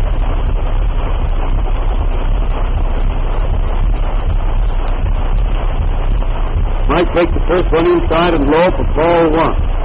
1 ball called. Throws again and he fouls this one into the stand to the right of the plate, and it's 1 and 1, 1 ball and 1 strike on Felix.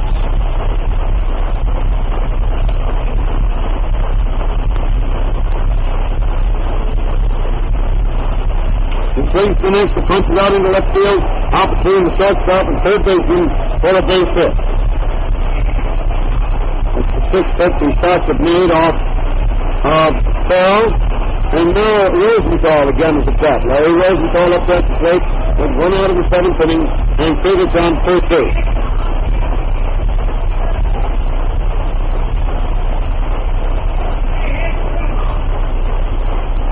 Throws man, Larry takes a strike over the heart of the plate down around the knees. 1 strike on Rosenthal.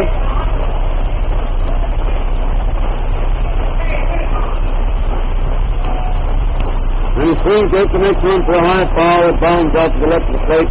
And it's 2 strikes on Larry. 2 strikes to count.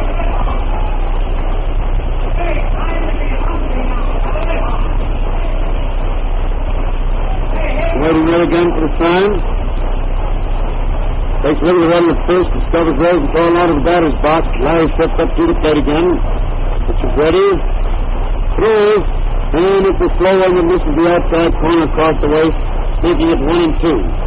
1 ball and 2 strikes on Rosenthal.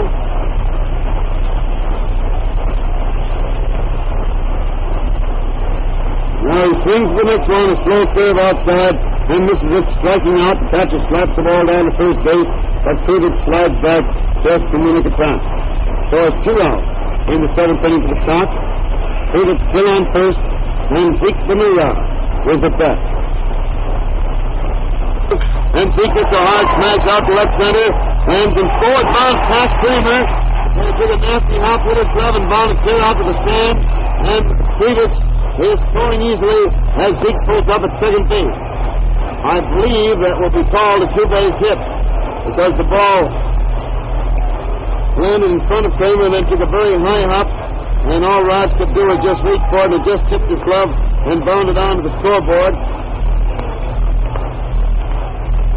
The more questionable hits and errors in this series than any I've looked at for a long time.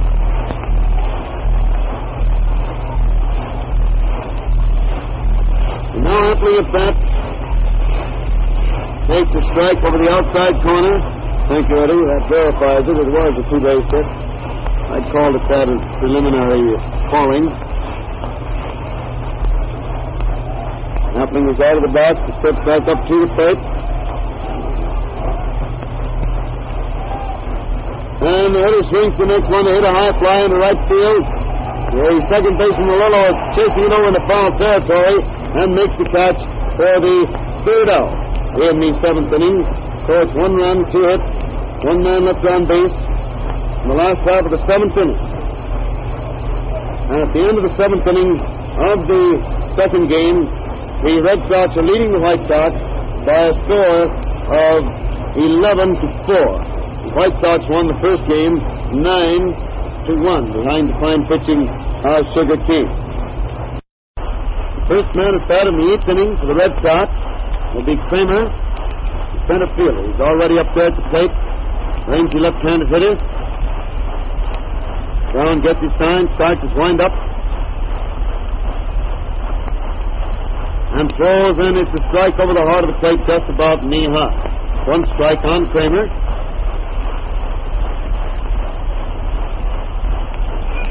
Reaches out to bunt the next one. It goes out to the left of the plate. Brown gets it, throws the first, but Kramer beats it out for a base hit. Base hit for Kramer, and it puts him on first base with nobody out in the 8th inning. Under that ball, Brown came in and got it, made a good throw to first, but too late. The drive was across, the front being perfect, and Manush is up there, taking the first one inside and low curveball for ball 1. 1 ball called. Brown ready out there again, has the sign once more. And pitches in the hitter, takes a good strike over the heart of the plate above the letter high to make it 1-1. 1 ball and 1 strike on Manush.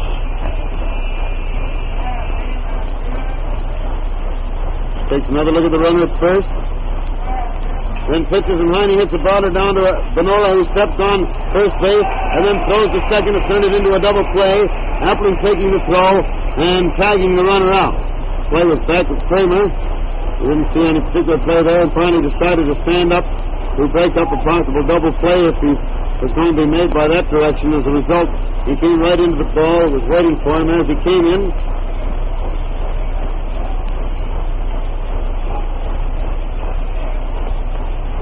That makes it 2 out in the 8th, and Fox at bat takes the curve ball wide for ball 1. 1 ball called.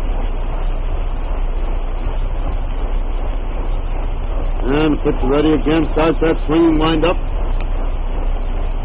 Throws, and it's a ball. It's over the plate for ball 2. Too low. And the count is 2-0. 2 balls and no strikes on Fox.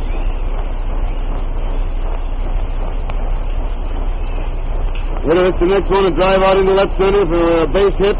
His 3rd hit of this game. Cleveland gets the ball fast and throws it. Oh, boy.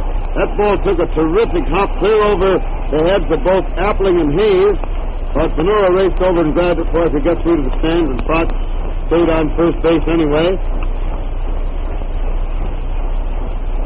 Jimmy's on first with 2 out in the 8th inning.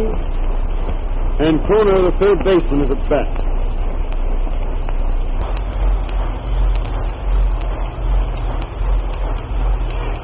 Kroner hits the next one at Bonner to Hayes. He got the toss to Appling at second base, and Fox is forced easily for the third out.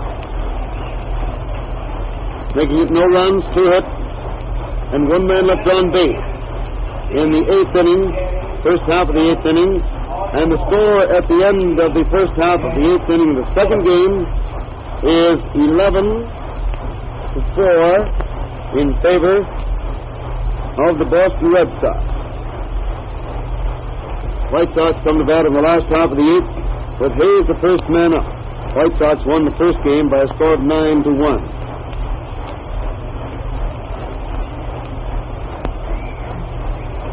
Farrell finishing his warm-up out there on the mound.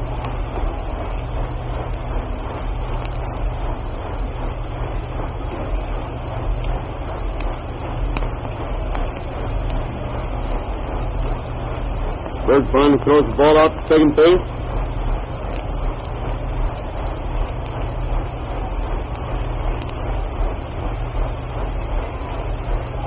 And we're ready to go in the last half of the 8th inning. Hayes at bat. Farrell shakes yes on the sign, winds up, throws, and it's a high one inside for ball 1. 1 ball called.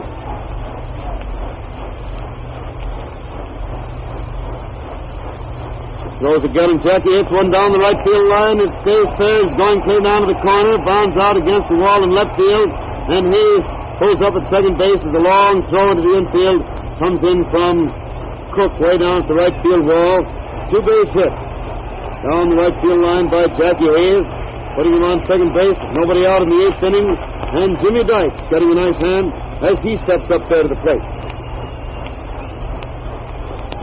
7 runs are tied up. They've done it before. More than once. Dykes watches a slow one go by wide for ball 1. 1 ball called.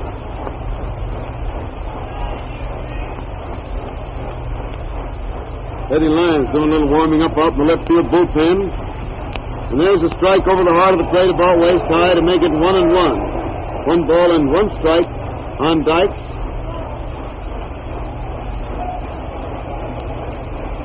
He throws again, and Jim started to swing, but stops to take a high one inside for ball 2. And it's 2 balls and 1 strike on Jimmy Dykes. 2-1 is the count.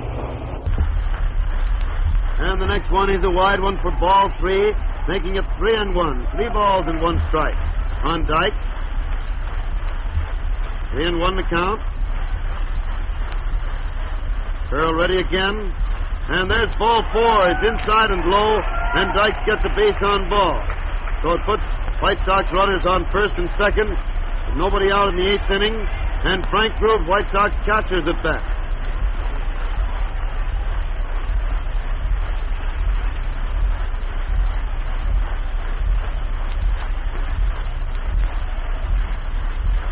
Frank takes the first one for a strike over the outside corner across waist high. And it's 1 strike on Frank. White Sox runners on first and second. Nobody out in the 8th inning. Boston leading 11-4. And there's ball 1, a curveball wide and low.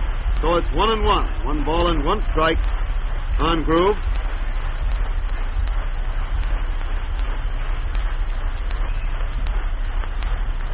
Throws again, and Frank gets a wide one low for ball 2. And it's 2 balls and 1 strike on Groove. 2-1 the count.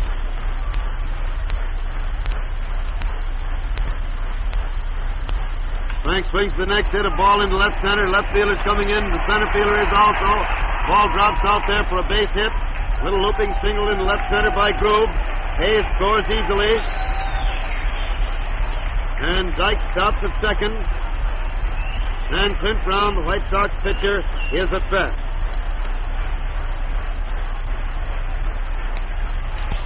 Brown is a pretty fair hitter, and remember, there's practically no one else left to pinch hit, and they're still 6 runs behind.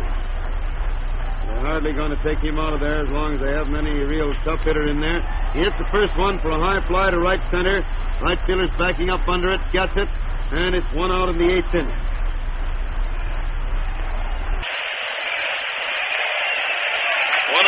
And here's Rip Radcliffe. Gosh, poor old Rip is way overdue for a base hit. Yesterday's game, he got only 1 hit and a walk in 4 tries. The first game today, he got a walk in 5 tries. He's been up 4 tries in this ball game so far. His second game, and hasn't been on first base yet. He's way overdue to hit one. And he takes the first pitch wide across the waist for ball 1. 1 ball called.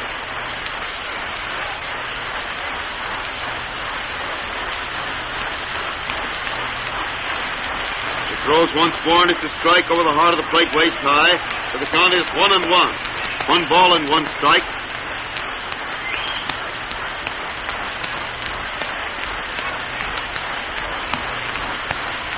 Pepper swings the next one, hit an easy bounder to the shortstop, who throws the second. Malillo throws the first, but Radcliffe beat that throw there. However, the man at second and Malillo were all tangled up because Grube slid in pretty hard to try to break up that play. The fielder baseman got the throw away all right, but couldn't make it because Radcliffe was down there a little too fast.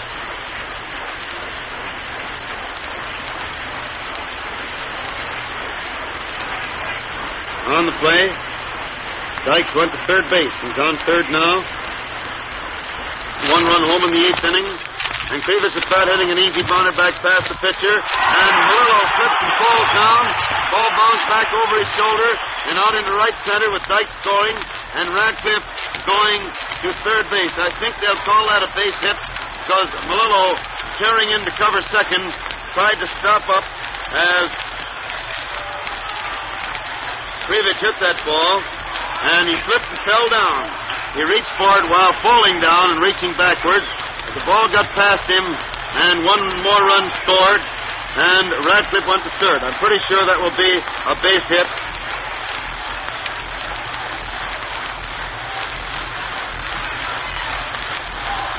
Yes, it is. That verifies it. Thank you, Eddie.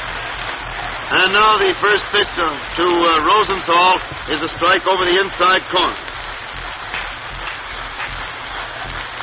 He hits the next, a long smash out deep left center. Kramer's after it. It's way over his head, going clear off the wall. Another run is in. Still another run coming in.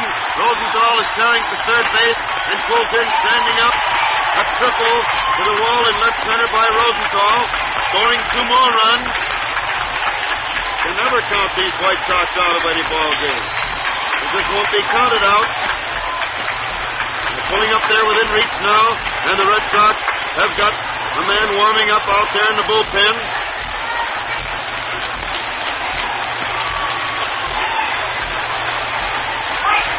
A 4 runs home this inning, and the score is now 11-8 in favor of the Red Sox. Farrell trying hard to get through this inning, and Zeke Benura is at bat. 4 runs home in the 8th inning. Rosenthal still on third base. Benura at bat. Zeke swings, hit a bounder out to Cronin, the manager. Cronin comes up with it, throws the first, and Benura is safe.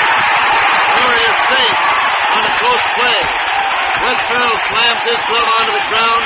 Joe Cronin throws his glove in the air and runs over to talk to umpire McGowan. But Benura beat out that hit to deep short. He was going down that line as I don't think he ever went down before in his life.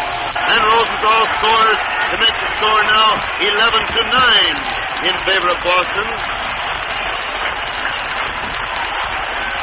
He hit that ball to deep short. Cronin got it way back in there and threw, but Benura was going down that line, and how he was going down it.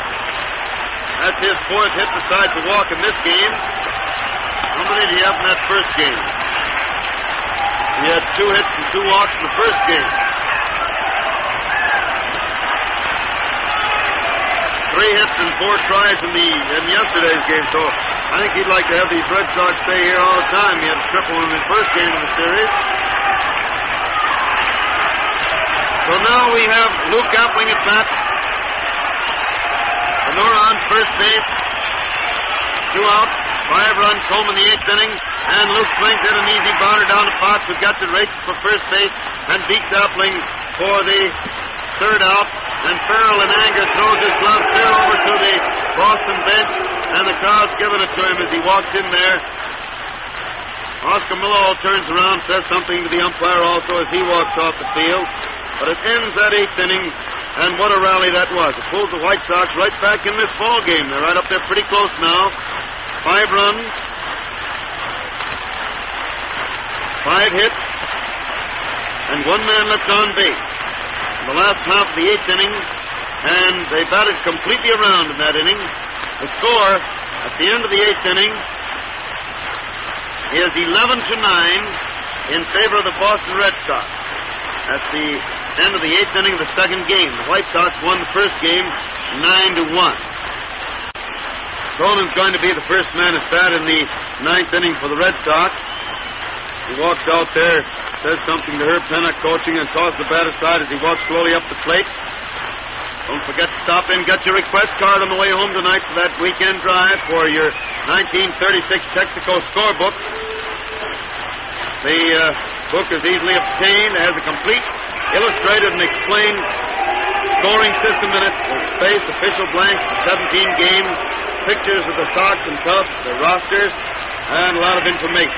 Just ask for a request card, fill it out, stamp it, and mail it, and you'll get your book. Now here is Cronin at bat, taking the first pitch wide across the plate for ball 1. 1 ball called.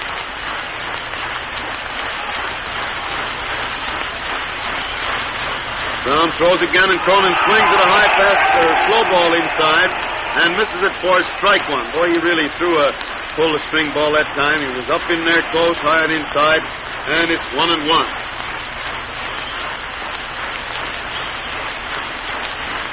Throws again, and Cronin takes the ball wide and low, and so it's 2-1. 2 balls and 1 strike on Cronin. Brown goes back to use the rosin bag, walks slowly out there as Grube gets another ball for him. Comes back onto the mound, is ready to pitch again. He's winding up. Throws, and Cronin swings at a high fly to right field. Friedrich is coming in, but Hayes is waving him away and makes the catch out back to first base for the first out of the 9th inning. 1 out of the 9th inning for the Red Sox. And Cook, Dusty Cook, the right fielder, is at bat.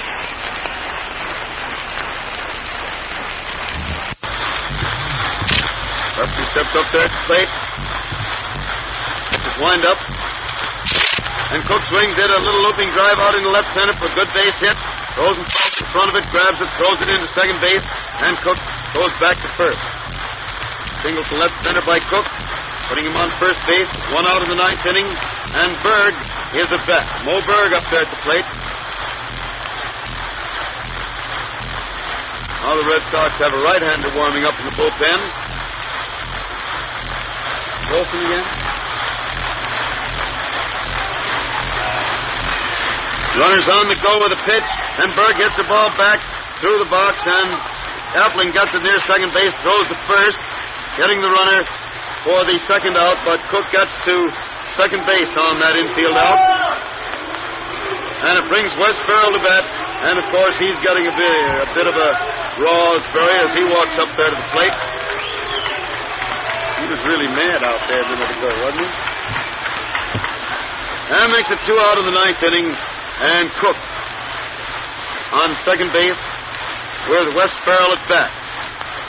Brown keeps watching second base, finally throws, and West takes a wide one across the chest for ball 1. Big Miller's running out the bullpen now. Something or other.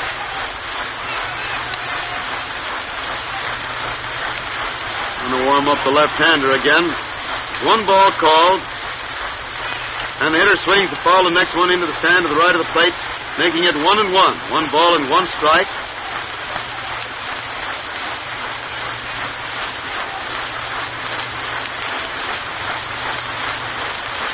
One and 1 the count.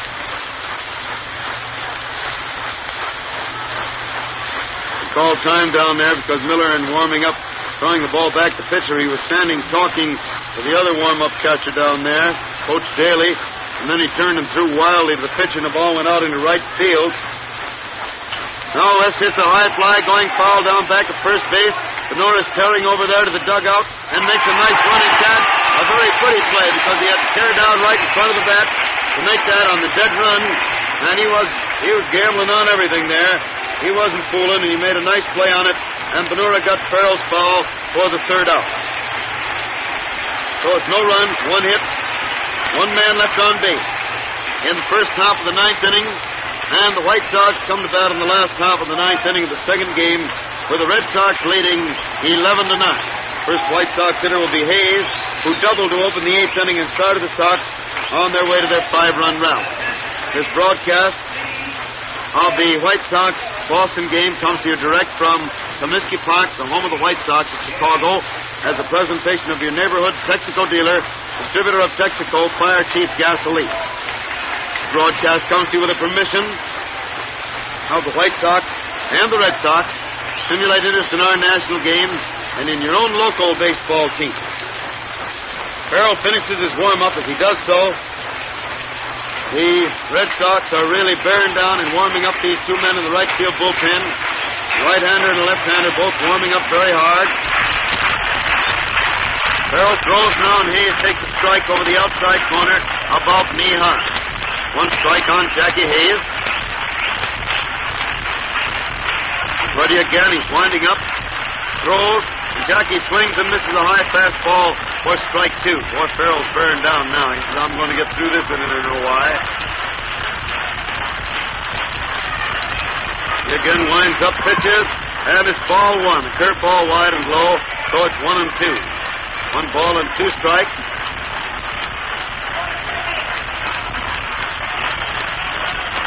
Ready again, throws. And Jackie drives the ball hard out to right field. Right fielder makes a dive for the ball, can't get it. Hayes is going to second base. Right fielder comes in and gets it, throws it fast, Cronin saves it. But Jackie slides into second base, making a 2-base hit on it. Same as he opened the other inning. Pretty sure that's what it'll be, because the right fielder tried for a shoestring catch, managed to block the ball but couldn't hang on to it. Now Farrell comes in to talk to Bird. And he turns and walks off the field. Farrell is walking off the field. Cronin in talking to Bird. And West is all through. And the new pitcher, a right-hander, is coming into the game. Wilson coming in.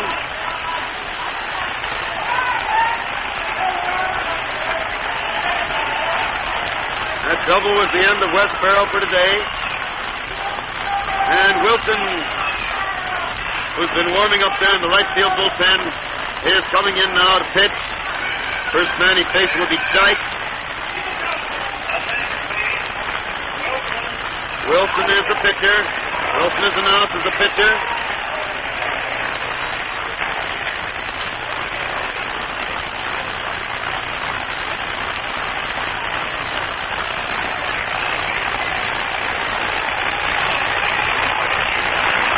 Finally arrives there and starts his warm-up with Bird. Jimmy Dyke standing down here talking to umpire Hubbard at the plate.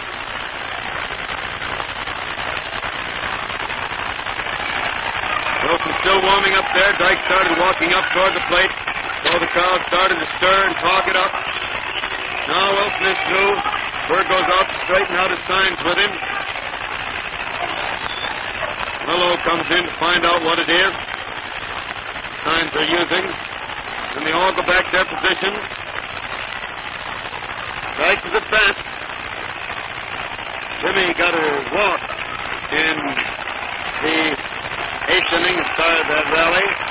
After Hayes had doubled as he just doubled now. Jimmy hits the first pitch, but it's a foul into the stand above and to the right of the plate up here in the second deck over to our right of ways. And it's 1 strike on Jimmy Dyke. 1 strike to count.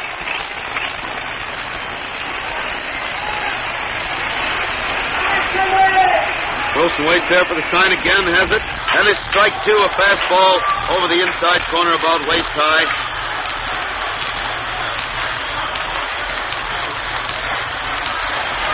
So Wilson ready once more, throws.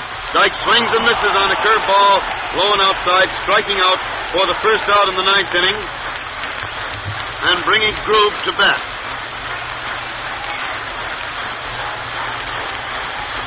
Wilson got Jimmy that time on that hook curve. Frank Groove is up there with Hayes on second base, 1 out in the ninth inning. Wilson ready, pitches, and Frank takes a ball. It's over the plate, but too low. 1 ball called.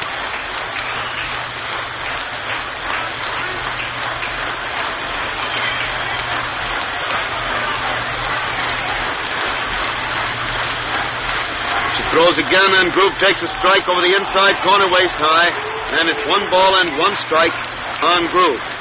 1-1. Hayes on second base, 1 out in the ninth inning. Groove at bat. Score 11-9 in favor of the Boston Red Sox. Second game of the doubleheader. Frank swings and misses this one for strike 2. The ball hopped out of the catcher's glove, but he grabs it out in front of the plate, tosses it back to Wilson, the pitcher, who relieved Wes Farrell.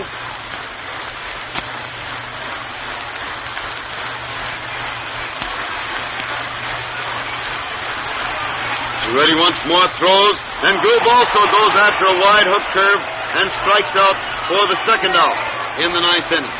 Now Tony Pyatt is going to bat in place of Brown. Pyatt batting for Brown, the pitcher.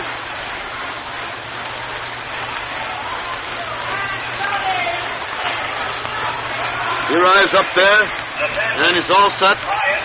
Batting for Brown. The shortstop, Cronin, came in to see his pitcher, talked to him for a second. Now they're all set out there again. Wilson pitches and Pyatt swings and misses a fastball for a strike. Boy, if he should strike him out, you'd really call that a masterful job of relief pitching.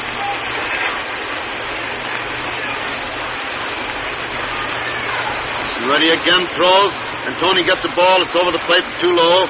Hits the dirt and bounces out of the catcher's glove. He turns around and hands it to umpire Hubbard, who gives it back to him. He throws it back out to Wilson. It's 1-1, 1 ball and 1 strike.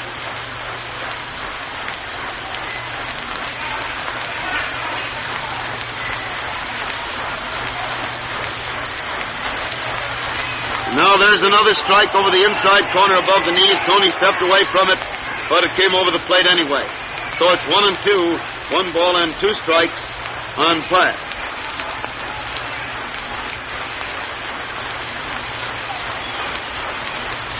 Tony watches ball 2 come by now, very wide, and it's 2 balls and 2 strikes. Sort of a forlorn chance here, but it's always there. Getting a sign. Swings around as he gets it, looks back at second base, throws, and it's inside across the chest. In fact, it was, well, just about there, although it almost hit the peak of his cap as he dropped down to get away from it. And it's 3-2. 3 balls and 2 strikes on Pyatt. Pyatt steps out of the box, and the umpire called time for a moment.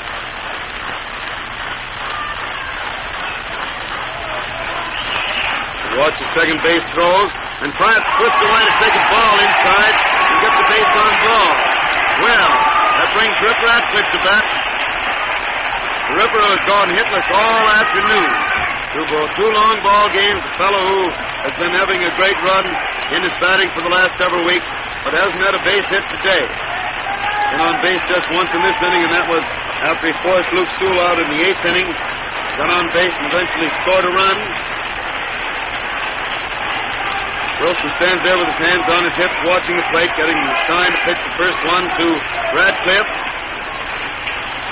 As he signs, throws, and the Ripper takes a good strike over the heart of the plate, waist high. Apparently he wanted to take a look at what this fellow had, get his eye on it before he started to swing.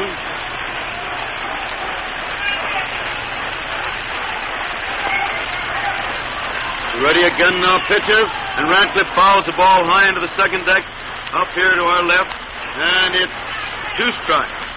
2 strikes on Radcliffe.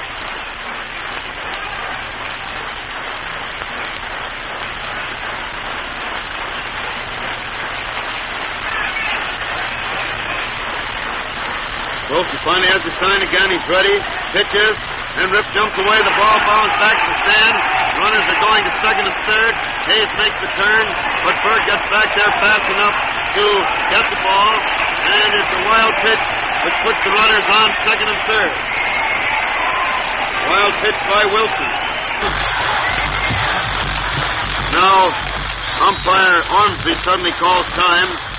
Boys ask for him to look the ball over because it had been handled by about 6 different fellas out there. Ormsby can't find anything wrong with it, so it goes back to the pitcher. See that ball that hit the dirt, bounded clear back to the stand. 1-2 now, 1 ball and 2 strikes on Radcliffe. White Sox runners on second and third with 2 out in the ninth. And Ripper gets ball 2. It's wide across the waist, and it makes it 2-2. 2 balls and 2 strikes.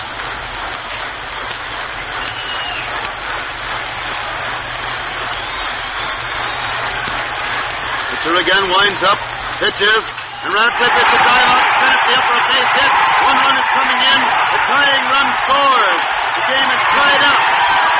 Radcliffe got his first hit of the game, and it's a ringing single to center, scoring Hayes, scoring Pyatt, and the score is tied 11-11. The score is tied 11-11. And Mike Peavich is now at bat. Boy, did you ever hear more yelling around here?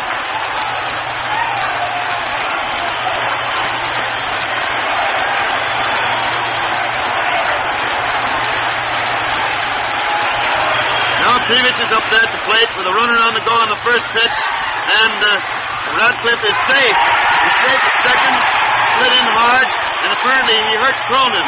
Cronin, who took the throw, is on the ground there. Radcliffe starts to pick him up. Joe picks himself up, but the umpire had called Rip out and suddenly changed and called him safe when he saw the ball roll away from Cronin. And so the tying or winning run is now on second base. With 2 out, 2 runs already home in the ninth inning, and Peavich at bat with a count of 1 ball.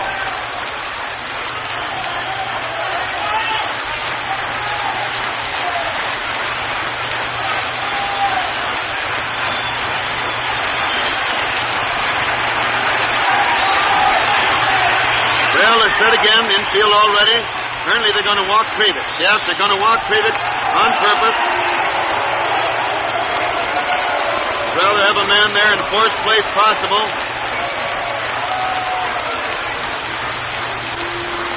And there's ball 4, and he gets it. That play on Radcliffe was ruled as a stolen base, even though the umpire had to change as he followed the course of the ball.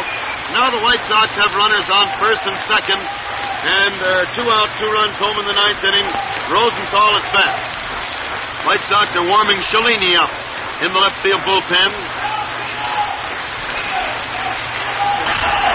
Wilson is leading the game, and the new pitcher, a southpaw, is coming into the ball game. Fritz Ostermiller.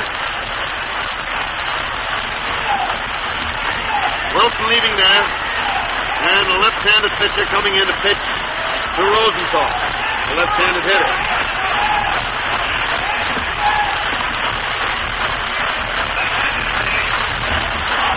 There's the announcement. Ostermiller's the pitcher.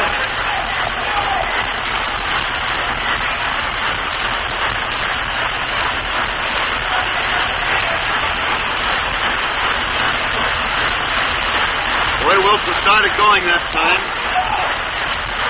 Striking out the first too many faces. Looks as though he was going to go through the inning in great shape.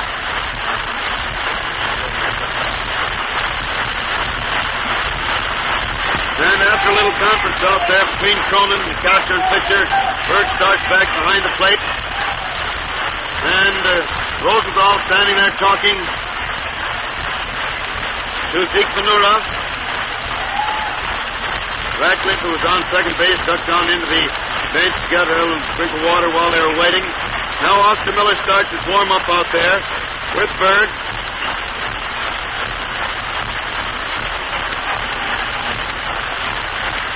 And he's still finishing the warm-up. Remember, the White Sox have scored 2 runs in the ninth inning and still have runners on first and second with 2 out. The score a tie, 11-11.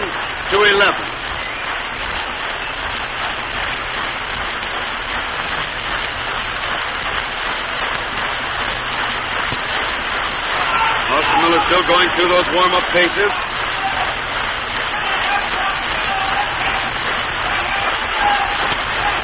And the umpire stands there watching. Finally, if he's had enough, that's it. The ball goes back to him. And Rosenthal comes up to the plate.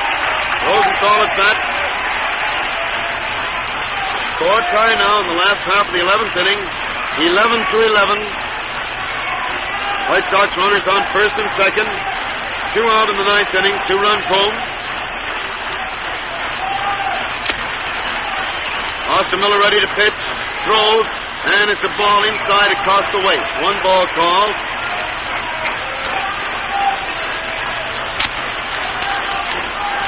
Ready out there again. Use the rosin bag for a moment. Digs in on the mound. Ready to pitch. Let's another look out there. Pitches. And it's ball 2. It's wide and low. And the count is 2-0. 2 balls and no strikes on Rosenthal. Austin Miller waits out there again. Slaps the ball into the glove a couple of times. Then steps onto the slab. Watches the plate. Pitches. And it's ball 3. Wide across the waist. And it makes the count 3-0. 3 balls and no strikes on Rosenthal.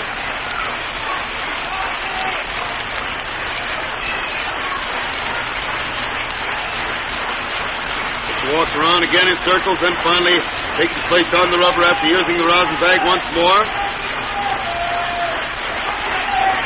Finally pitches, and it's the strike. It got to the outside corner. They throw the ball to second base.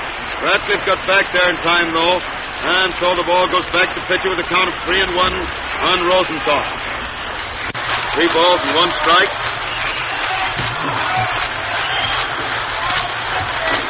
Ready out there again. Austin Miller takes a look back at second. Pitches. And it's ball 4 inside. And Rosenthal gets the base on ball. It fills the bases for the White Sox in the ninth inning and brings Zeke Ventura to bat.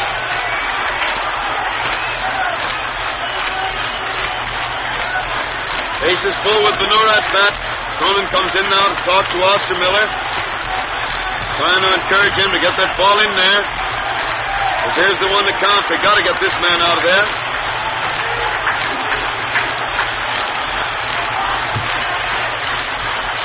Cronin walks slowly back to his position, scuffing up a lot of dirt as he goes.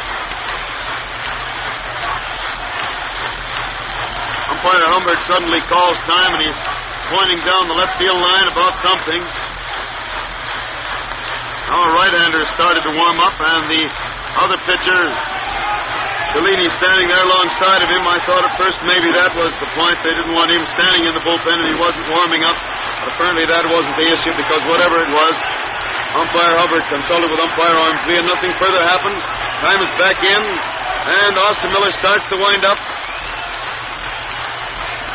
Throws, and Zeke takes a good strike over the heart of the plate above the knee.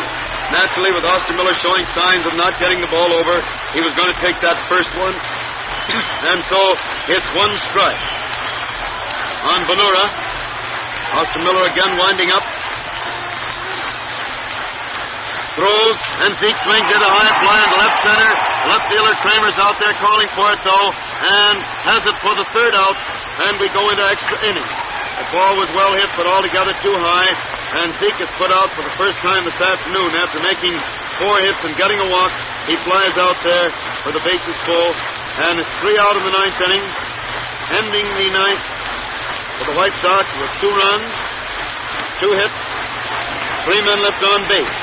And at the end of the 9th inning of the first game of the doubleheader, the score stands a tie, 11-11. The White Sox won the first game from Boston, 9-1.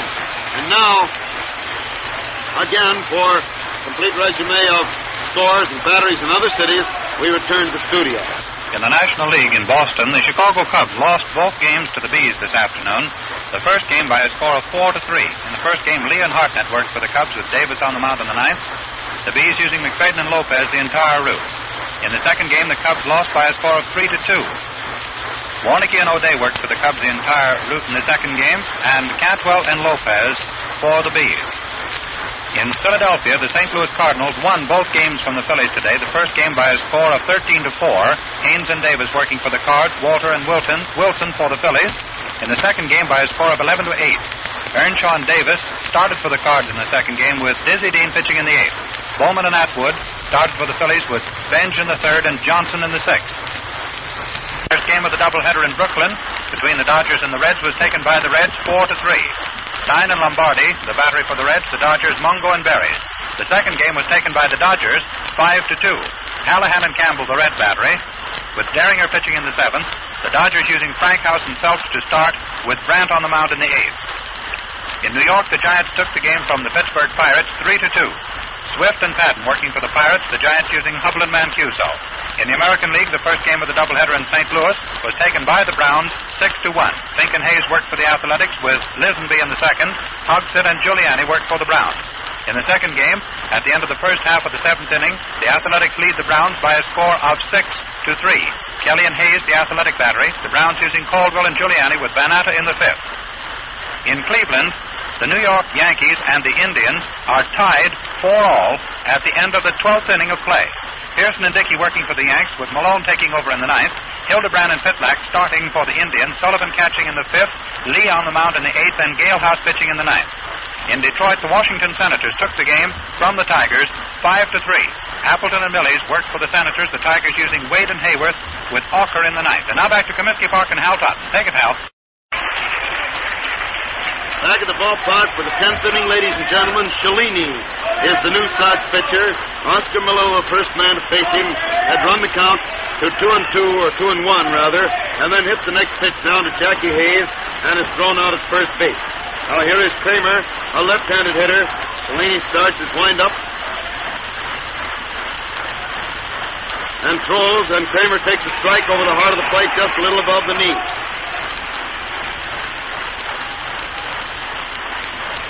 One strike on Kramer. Cellini winds up again. Pitches, and it's ball one. It missed the outside corner, also seemed a little low. So it's 1 ball and 1 strike on Kramer. 1-1 the count.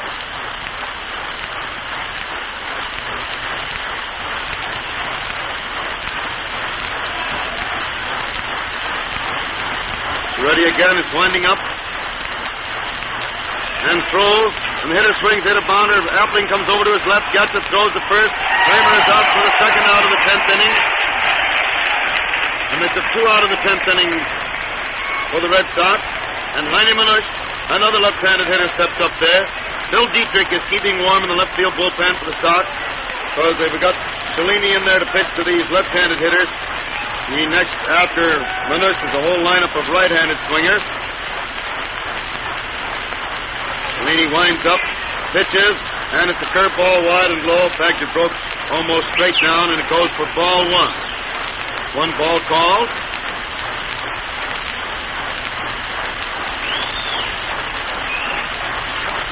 Cellini takes a look around at the boys, listens to their encouragement, and then takes the plate, gets his sign, starts his wind-up,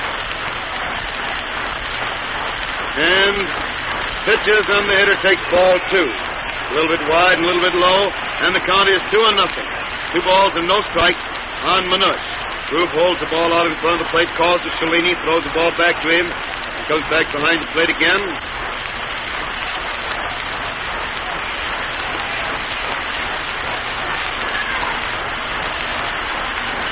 Winding up.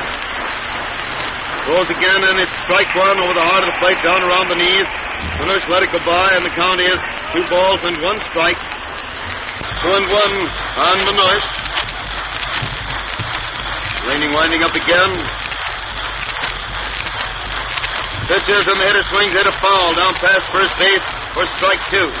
Ball wasn't fouled by more than about a foot. It hit pretty hard, but he got away around on it.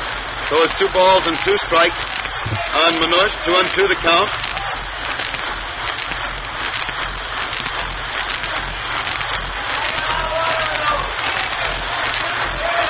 One, 2 is the count. It's ready again. Winds up once more. Throws and the hitter swings, and it's another foul on the ground to the right of the plate. It's still 2 balls and 2 strikes on Manush.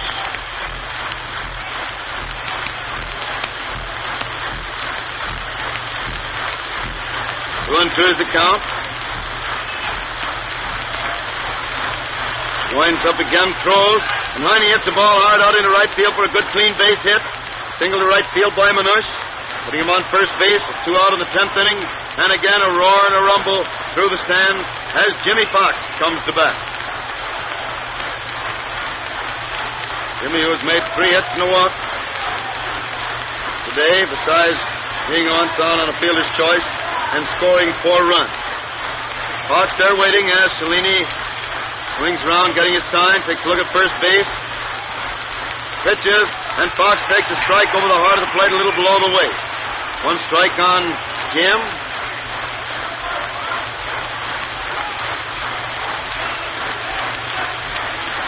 Cellini ready once more. Pitches, and Fox swings in a pop foul into the stand above and to the right of the plate. And it's 2 strikes on Fox. 2 strikes to count.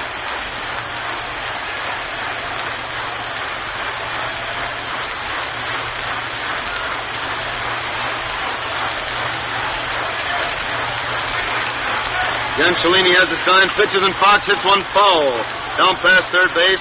Oh, with the grass cutter down there, hits pretty hard. And it's 2 strikes still on Jimmy Fox. Cellini gets a new ball to pitch, stands out there, waiting for the sign, has it, swings around.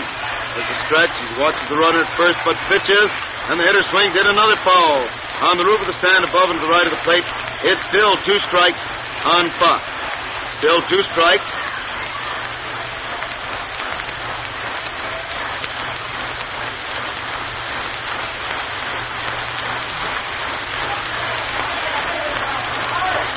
Cellini ready again, throws, and there's the first ball. A fast one inside just above the knees to make it 1-2. 1 ball and 2 strikes on Fox.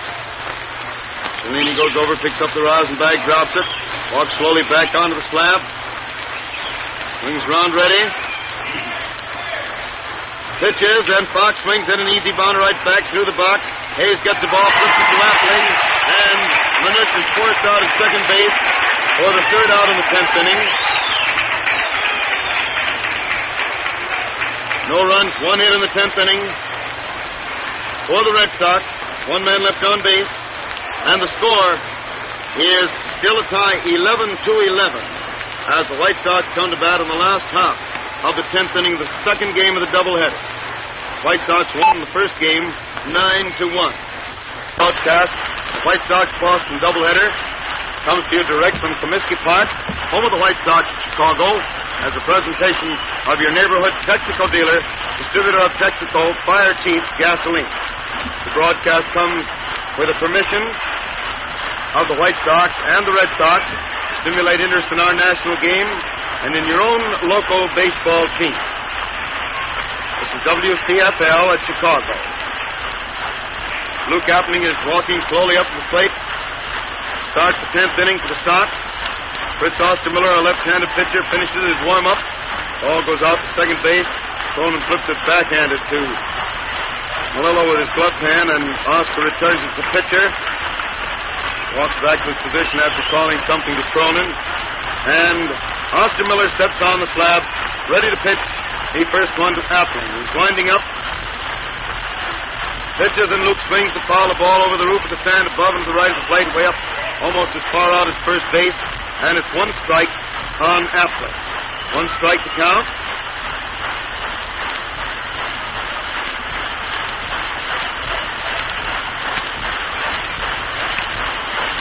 Miller waits there for the sign again. Seems to have it. He's winding up. And pitches, and the hitter fouls another one onto the roof of the stand. About the same, well, missed the roof, went into the second deck and bounded back down to the field. And some youngsters came running out of the stand to run out in the field and get it. 2 strikes now on Appling.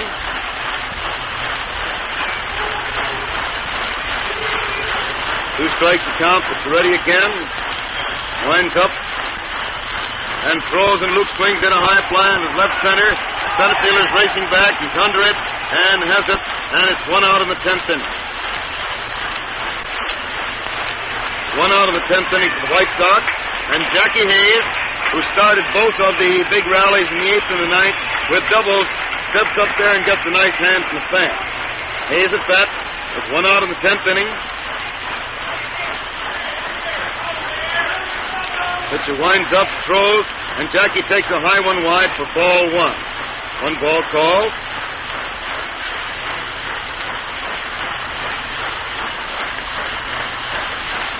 Pitch again, winding up. Throws, and Jack fouls this one high into the second deck above and to the right of the plate for the first strike. And it's 1 ball and 1 strike on Hayes. What a scramble for that ball up there, and got the big laugh out of the crowd here in the stand. 1-1 is the count with the pitcher ready again. He's winding up and throws, and Jackie swings the high fly in a short left field, but the left fielder's coming in and makes the catch for the second out. It makes it 2 out in the 10th inning for the White Sox, and Jimmy Dykes is at bat. Dykes up there at the plate.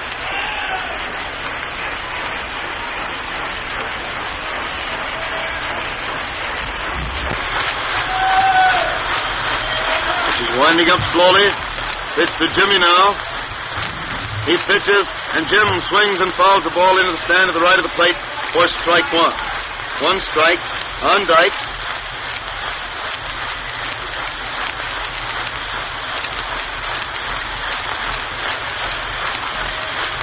He waits there again, has the sign. Winding up. Pitches. And it's a strike 2, a pretty one over the outside corner down around the knees, and it makes it 2 strikes on Jimmy Dykes. 2 strikes to count. Here again winds up, throws, and Jim swings and misses, striking out for the third out in the 10th inning, and we go on to the 11th. Jim's had no fun in these 2 rallies. He walked to score in the 8th, but in the 9th he struck out, and here in the 10th he also struck out, just when he wanted to do some real serious damage. So it's no runs, no hits in the 10th inning for the White Sox. And so we go into the 11th inning of the second game. The score is still a tie, 11-11. No matter how carefully oil is refined, its usefulness can be greatly impaired if outside contamination takes place. That's why new Texaco is brought to you in refinery-sealed cans. The can is your protection that the motor oil which goes into the crankcase of your car is the full-bodied, tough, lasting new Texaco motor oil which left the refinery. First man at bat in the 11th inning for the Red Sox is Kroner. Johnny Kroner, the Boston third baseman. Stands there at the plate waiting. Cellini winds up and throws, and Johnny swings and misses the curveball for strike 1.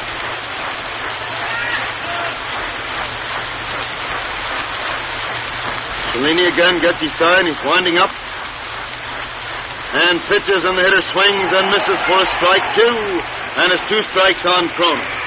2 strikes to count.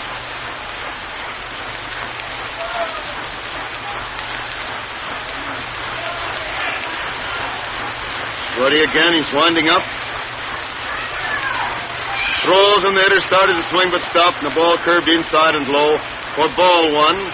So it's 1 ball and 2 strikes on Kroner.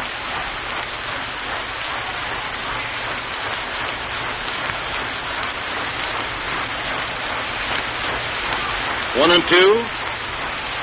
Cellini taking it easy out there, rubs that ball up a little bit, now winds up. And pitches, and the hitter fouls one into the stand to the right of the plate. It's still 1 ball and 2 strikes on Kroner. 1 and 2. Dusty Cook starts out of the dugout to walk up there. Cronin is already waiting to hit, but he goes over to talk to him. Now the hitter hits the next one, a high fly into left center, but Rosenthal is jogging over there and makes the catch nicely for the first out in the 11th inning.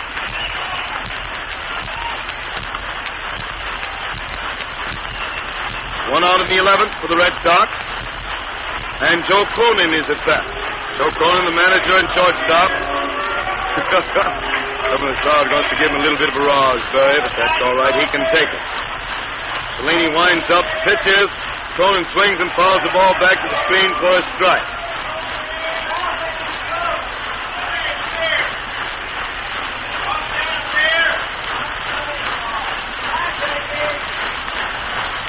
Cellini getting his sign there again, winds up.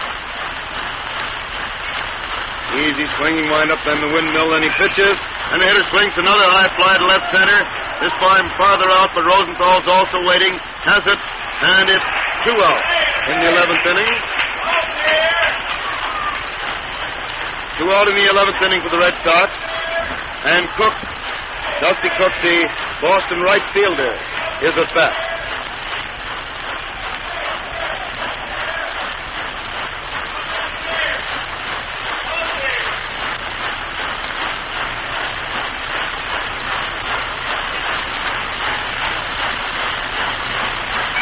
Hitter swings and fouls the first one back against the stand above and to the left of the plate, and it's strike one.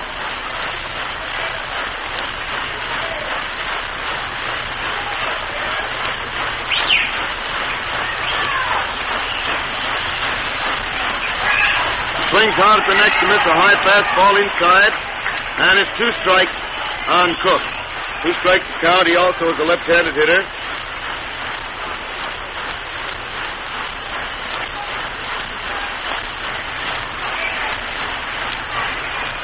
Two strikes to count, but he throws again, and Cook swings and misses a slow curve, striking out for the 3rd out in the 11th inning. So it's no runs, no hits in the 11th inning for the Red Sox. And the score remains a tie, 11-11, as the White Sox come to bat in the last half of the 11th inning of the second game after winning the first game 9-1. Sox won the first game 9-1. The second game is a tie, 11-11, in the last half of the 11th inning.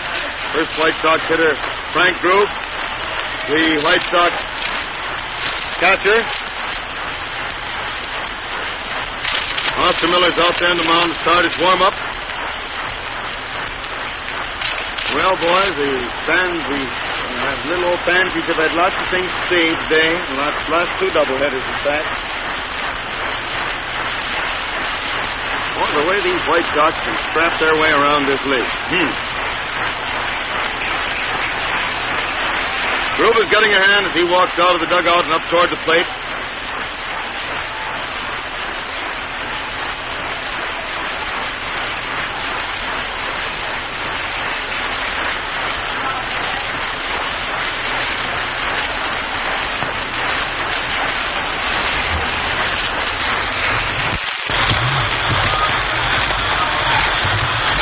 Miller's winding up, pitches, and Grove swings to foul the ball into the second deck above to the left of the plate. To the right, rather. I'm getting groggy now. 1 strike on Grove. Said a lot of words today, Georgie. We've been rolling them out. 1 strike to count. It's ready again.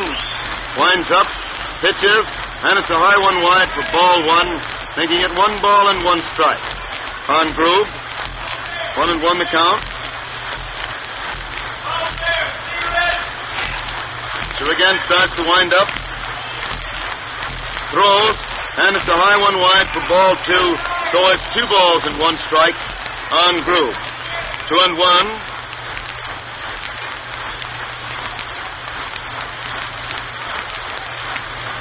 Oscar Miller winds up again.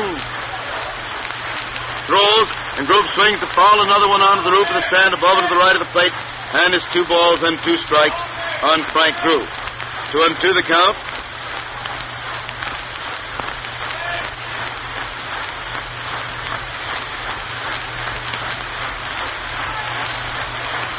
To the count. She winds up again.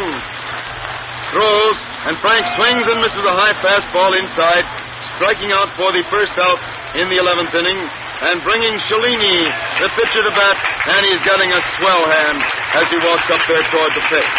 Cellini at bat with 1 out in the 11th inning.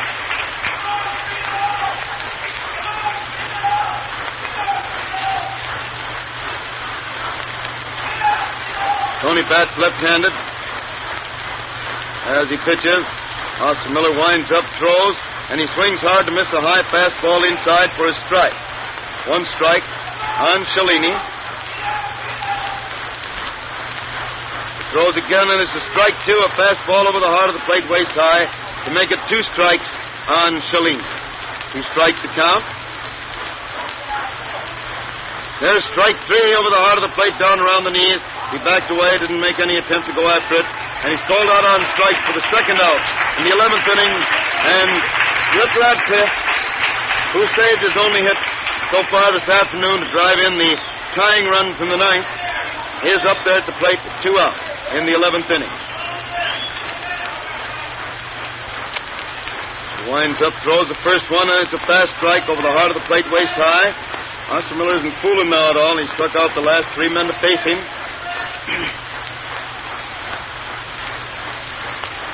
Throws again, and it's a strike over the outside corner across the knees, and it makes it 2 strikes on Radcliffe. 2 strikes to count. Miller again winding up. Throws. Rip swings, hit a little dribbler back at the pitcher who gets it, throws to first base. Just hit it off the end of the bat very weakly. And Rip is out at first base easily for the 3rd out. So we end the 11th inning still deadlocked 11-11. Score tie 11-11. At the end of the 11th inning of the second game of the doubleheader, White Sox won the first game 9-1. First man at bat in the 12th inning for the Red Sox will be Moberg, the catcher.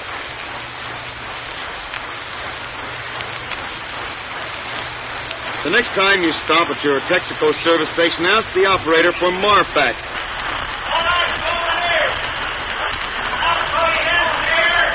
Berg is just walking up there at the plate as Cellini finishes. Well, he's still finishing his warm-up down there. Ball goes out to second base. Most out to tie a shoelace. Down here at the left of the plate before he steps up there in the batter's box.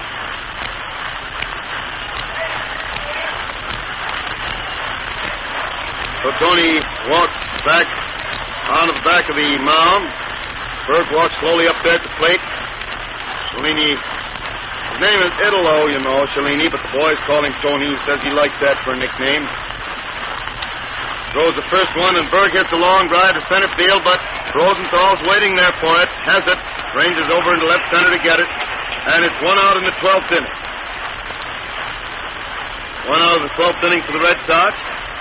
And the next man up there is Oscar Miller, the pitcher who is also getting a nice hand from the fans because he's been doing some very nice relief work. Really fine pitcher. Cellini winds up. Throws, and Oscar Miller swings, hits a high fly to short right field. Hayes is going back, calling for it. Makes the catch back there, and it's 2 outs. Jackie had to twist around suddenly to get that ball because it didn't blow the way he expected, but he made the catch, and it's 2 out in the 12th inning with Melillo at bat.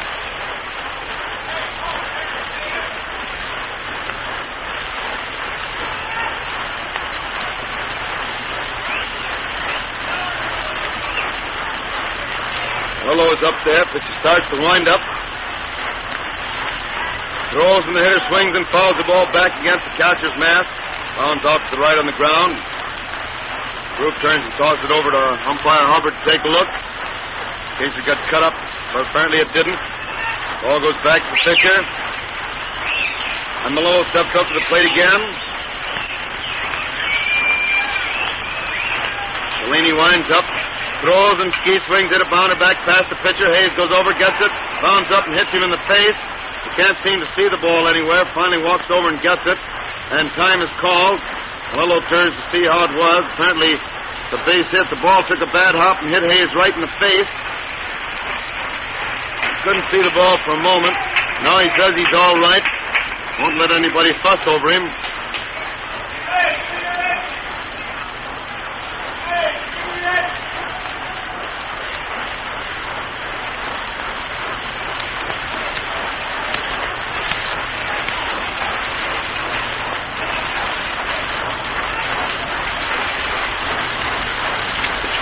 throws to first base. Kramer's at bat. The runner got back to first all right.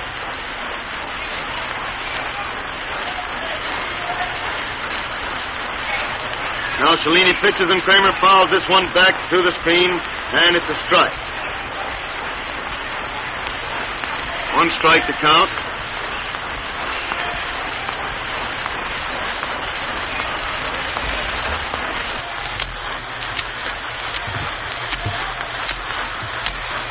Cellini throws again and again with the runner on the go. Kramer hits the ball hard back through the box. The second baseman knocked it down, and Appling grabs it and threw to first, but still too late. Boy, Hayes made a wonderful play on that ball.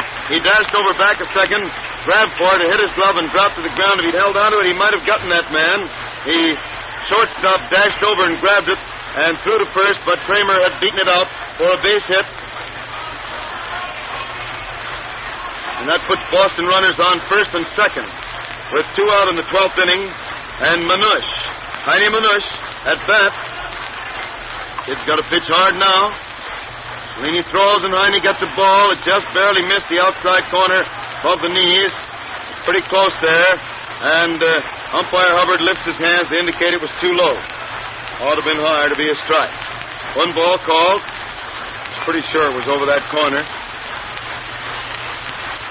Cellini stretches, looks back at the runner's pitches again, and the hitter hits a long foul way down the right field line, back in the seats, back of the foul line, and it's 1 ball and 1 strike on Manush. 1-1 the count. Cellini throws again, and Heine hits the ball hard to left field, but Ratcliffe's in fast, gets it, and it's 3 out. Line drive to left field. Ripper was playing in close. He apparently figured that out ahead of time and was playing in close and came dashing in to grab that line drive for the 3rd out. So it's no runs, 2 hits, 2 men left on base in the first half of the 12th inning. And the score, as the White Sox come to bat in the last half of the 12th inning, still stands a tie, 11-11 in the second game of the doubleheader. White Sox won the first game by a score of 9-1.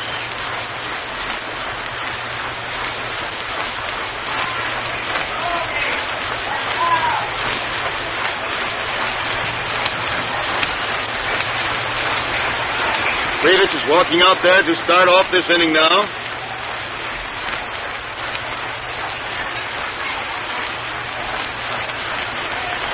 Boy, this is really a box score to keep in that old Texaco scorebook that you'll want to refer back to a long time. Those 2 great rallies. The way those Sox have been scrapping today. Here is Krivich at bat. Start the last half of the 12th inning. Score a tie, 11-11. Ostermiller winds up to pitch the first one to Mike. Throws, and he takes a strike, a fast curveball over the inside corner just above the knees. 1 strike on Krivich.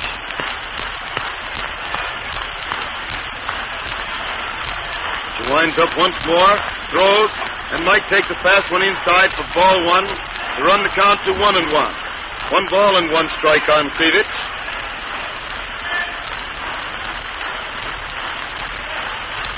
Again, Ostermiller takes that swinging wind-up, throws, and Mike swings at an easy bounder. The second baseman, Malillo, comes in, gets the ball, throws to first, and it's 1 out in the 12th inning.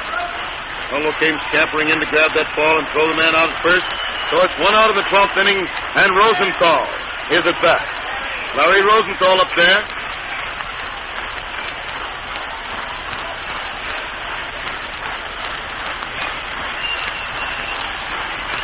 Winds up to pitch the first one to him. Throws, and it's a good fast strike over the outside corner knee high. Boy, this fellow isn't wasting anything. He really lays that ball in. Fritz winds up once more. Throws, and Larry fouls the ball back into the second deck in front of us over to the right a little. And it's 1 strike, or 2 strikes now on Rosenthal. 2 strikes on Larry at bat with 1 out in the 12th inning for the White Sox. Open up. Ostermiller winding up again, throws, and the hitter swings a foul. Another one back toward us, but it lands down in front of us also. For a second I thought it was going up on the roof, but it didn't. And it's still 2 strikes on Rosenthal.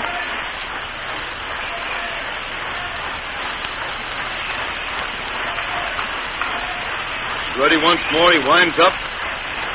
Pitches, and it's a curveball wide for ball one, making it 1-2. 1 ball and 2 strikes.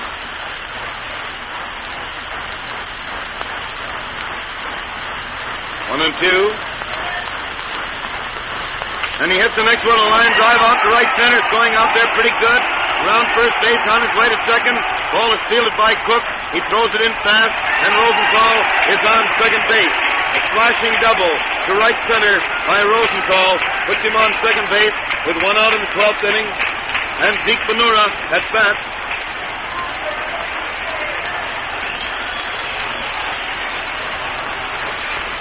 Chances are they'll walk Benura to take a chance on Appling. Not that they are sliding Appling, but as they did earlier, walk a man to make fourth place possible. It often works out to your advantage. What they did in the case of Krivich in the 9th inning. Yeah, they're going to walk him. Of course, the crowd yells. They don't like that very much, but all there is to do. There's ball 3-2. All three will be coming up right away. And then it'll be up to Appling. There's the third ball. Taking no chances. He's really throwing that ball well outside. And there's the fourth ball. And it puts Benura on first base. The White Sox have runners on first and second with 1 out of the 12th inning. And Luke Appling is at bat. Appling at the plate.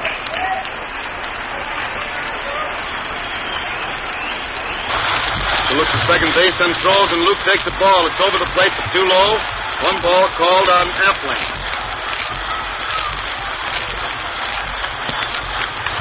Waiting there again for the sign. Steps onto the slab.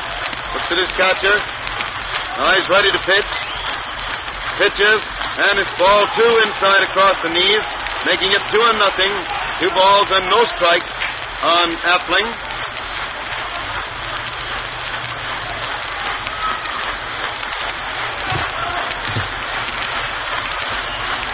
1-0 is the count.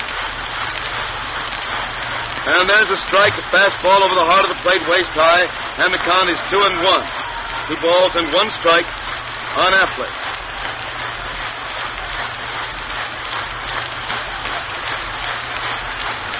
So again leans over to get the sign. He's ready. Pitches, and Luke swings it a foul down past first base. It's 2-2. Mel Almada was running down to the bullpen. Turned around and fielded that ball as it was bounding off the front of the stand. Keeps on down to the bullpen. Warming up a little down there. Apparently going in to take somebody's place or to pinch hit. If they get around that far, but I think he just, in case he may go out here, take somebody's place in the outfield. Manush probably. The hitter hits the next one. A line foul. Bounds into the Boston bench, and the boys start to wave flags down there. White flags of truth. Waving towels at the hitter to say, don't pick on us, we're back here. 2-2 is the count. 2 balls and 2 strikes on Appling. Miller walks slowly around onto the slab again after using the rosin bag. Ready to pitch once more. He throws, and Luke hits another foul into the second deck, down beyond first base. It's still 2 balls and 2 strikes. Still 2-2.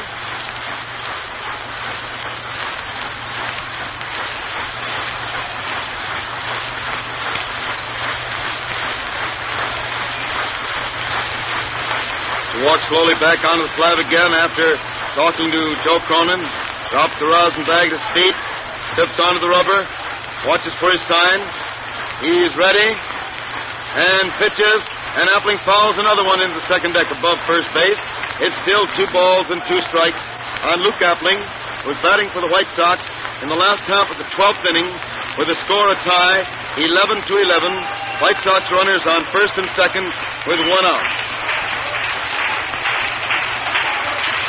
White Sox won the first game 9-1.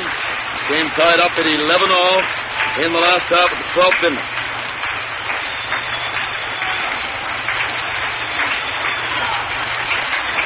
They're all ready again. As he's signed, he's ready to pitch. Pitches, and Luke gets the ball hard out to Fox, who grabs it, races for first base, beats Appling. The runners going to second and third. Fox got that hard smash by Appling and raced to first base to beat him for the second out, putting White Sox runners on second and third. And Jackie Hayes at bat. Again, Cronin is over conferring with Ostermiller.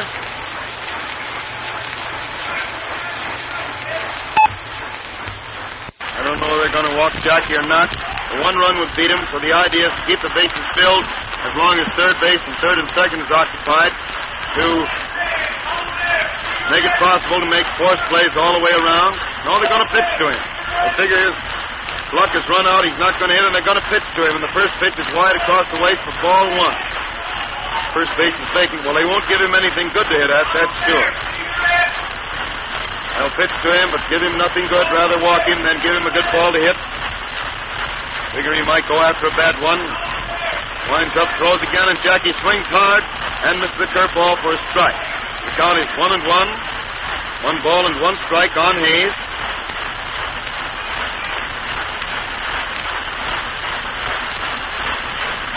Ostermiller waits there again.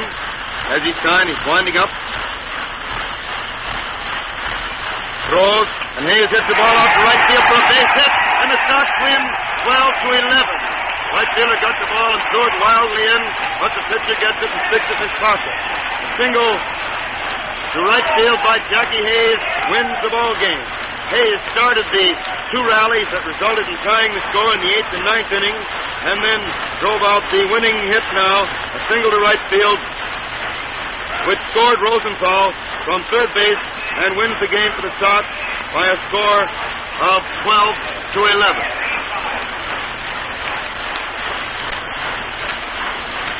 The totals in that inning: 1 run, 2 hits, 2 men left on base. Totals for the ball game: White Sox had 12 runs, 16 hits, 1 error.